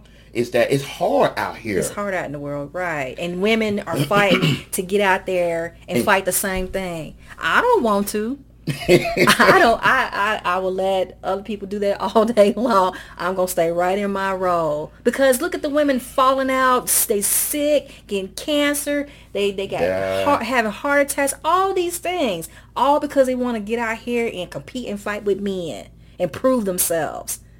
No, I don't have to prove myself. My identity is in Christ. Mm-hmm. And All of my identity is in Christ. That's where my worth is. And whoever God says I am, that is enough for me. I don't have to go be all these things that everybody else talks about. Amen. Because I am someone. I'm someone very important. Yeah. And I'm glad that you want I'm carrying out a very important role. Yeah, I'm glad that you want to be in your wife giver role, which we'll be talking about next week, which is going to be a powerful one because being in your role, baby, balance the whole family unit out. That's the whole purpose of this show, the family unit. Husband, wife, children, and embrace the family under God. Yeah, the flow in our home and our family is so much easier, more peaceful. Yeah. When the people are carrying out their roles the way it's supposed to be. I know. And that's why I think I remember the pressure I used to be under for years and years and years thinking, well, maybe I need to go out here and work and do all these things that other women were saying. And you kept saying, no, we're going to be fine. And I just like, no, I need to do more. I need to help. We struggling. It was just, oh my goodness. We'll talk about that later. yeah. But the point is that it's great. I'm grateful as a husband to realize that my wife wanted to obey God. That's the key element. And as a husband, and me and you do need to look at this. And now we're not trying to push the fact that you need to change your whole family structure because it's not in the way God is. But you need to be praying and ask the Lord to show you ways that you and your wife can come together and be able to follow his will. Because if you don't do those things by going and pray to the Lord, then it's going to be more struggles down the road. But I'm going to tell you something, and this is not just a warning, but you got to look at the way the world is going. If you don't do these things in God's way and God's will, it's going to be harder. Because the way that the world's doing now, they want to take God out of everything. But they're not happy. No, nobody's not happy. They have not found happiness. And the funny about it, and even go back to the women who don't want to be married. Oh, look how miserable they are. They are miserable and they have no peace. And we got family that we know fake personally. it. Yeah. They fake happiness real good. I've seen them fake it. Oh, yeah. And we got family members personally that we know. And people that we know personally are so miserable, angry, frustrated, want to do all kinds of stuff because they are out of God's will. So we're going to close with a good note here. But I want to really touch you guys next week on the next time the Biblical Editorial Review. I'm not biblical, but Family Unit Radio Show. I tell you I'm doing too much on the Family Unit Radio Show next week, which will be our last installment. Mm-hmm. Oh man, this is getting great. Man, we need to continue. No, we can't do that. But the last one is going to be very, very, very powerful, and it's about the roles of the family, which will be the husband and the wife role. And this one is going to be really, really expound because it's going to touch on everything that we've been talking about for the past 5 weeks. And we really do want to touch this because it's going to really break some chains out of your mind on these things that the world has said. And we want to really going to give God glory through it because without him, we can't make this alone. So let's go ahead and pray. And my wife going to pray now. I'm going to pray right behind her so we could go ahead and close this broadcast out, and we will see you next week. Dear Heavenly Father, thank you for making known to us your blueprint for marriage in your word. Father, we repent of all the times we chose not to obey you. and submitting to our husbands. Help us to put aside our agendas and allow your Holy Spirit to lead us in our roles of being submissive wives so that you may be glorified. Marriage is a ministry, and we want to do it the way you ask us to. In Jesus' name we pray. Father God, thank you so much. Now we just give you glory and give you honor, Father, that everything you do is profound, that you establish what it is, what marriage is supposed to be, what it means for a family is supposed to be. It's through your will, Father, that it's going to be, that is being established for a husband to do his role and the wife does his role, but mainly what submission looks like.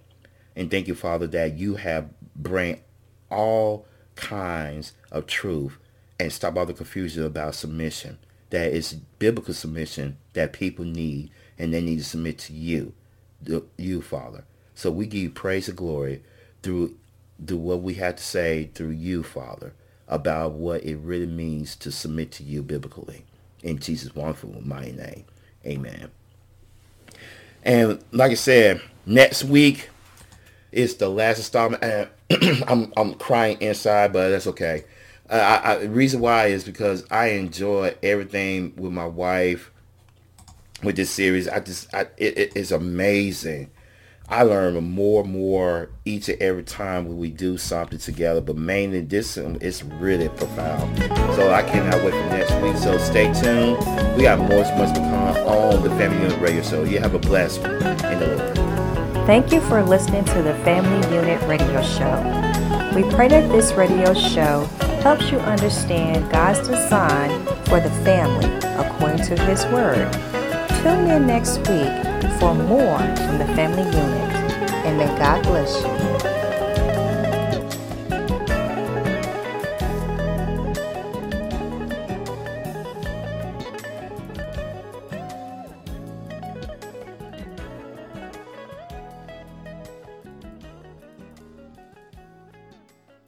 The Family Unit Radio Show is copyrighted by the Resilient Christian Radio Network.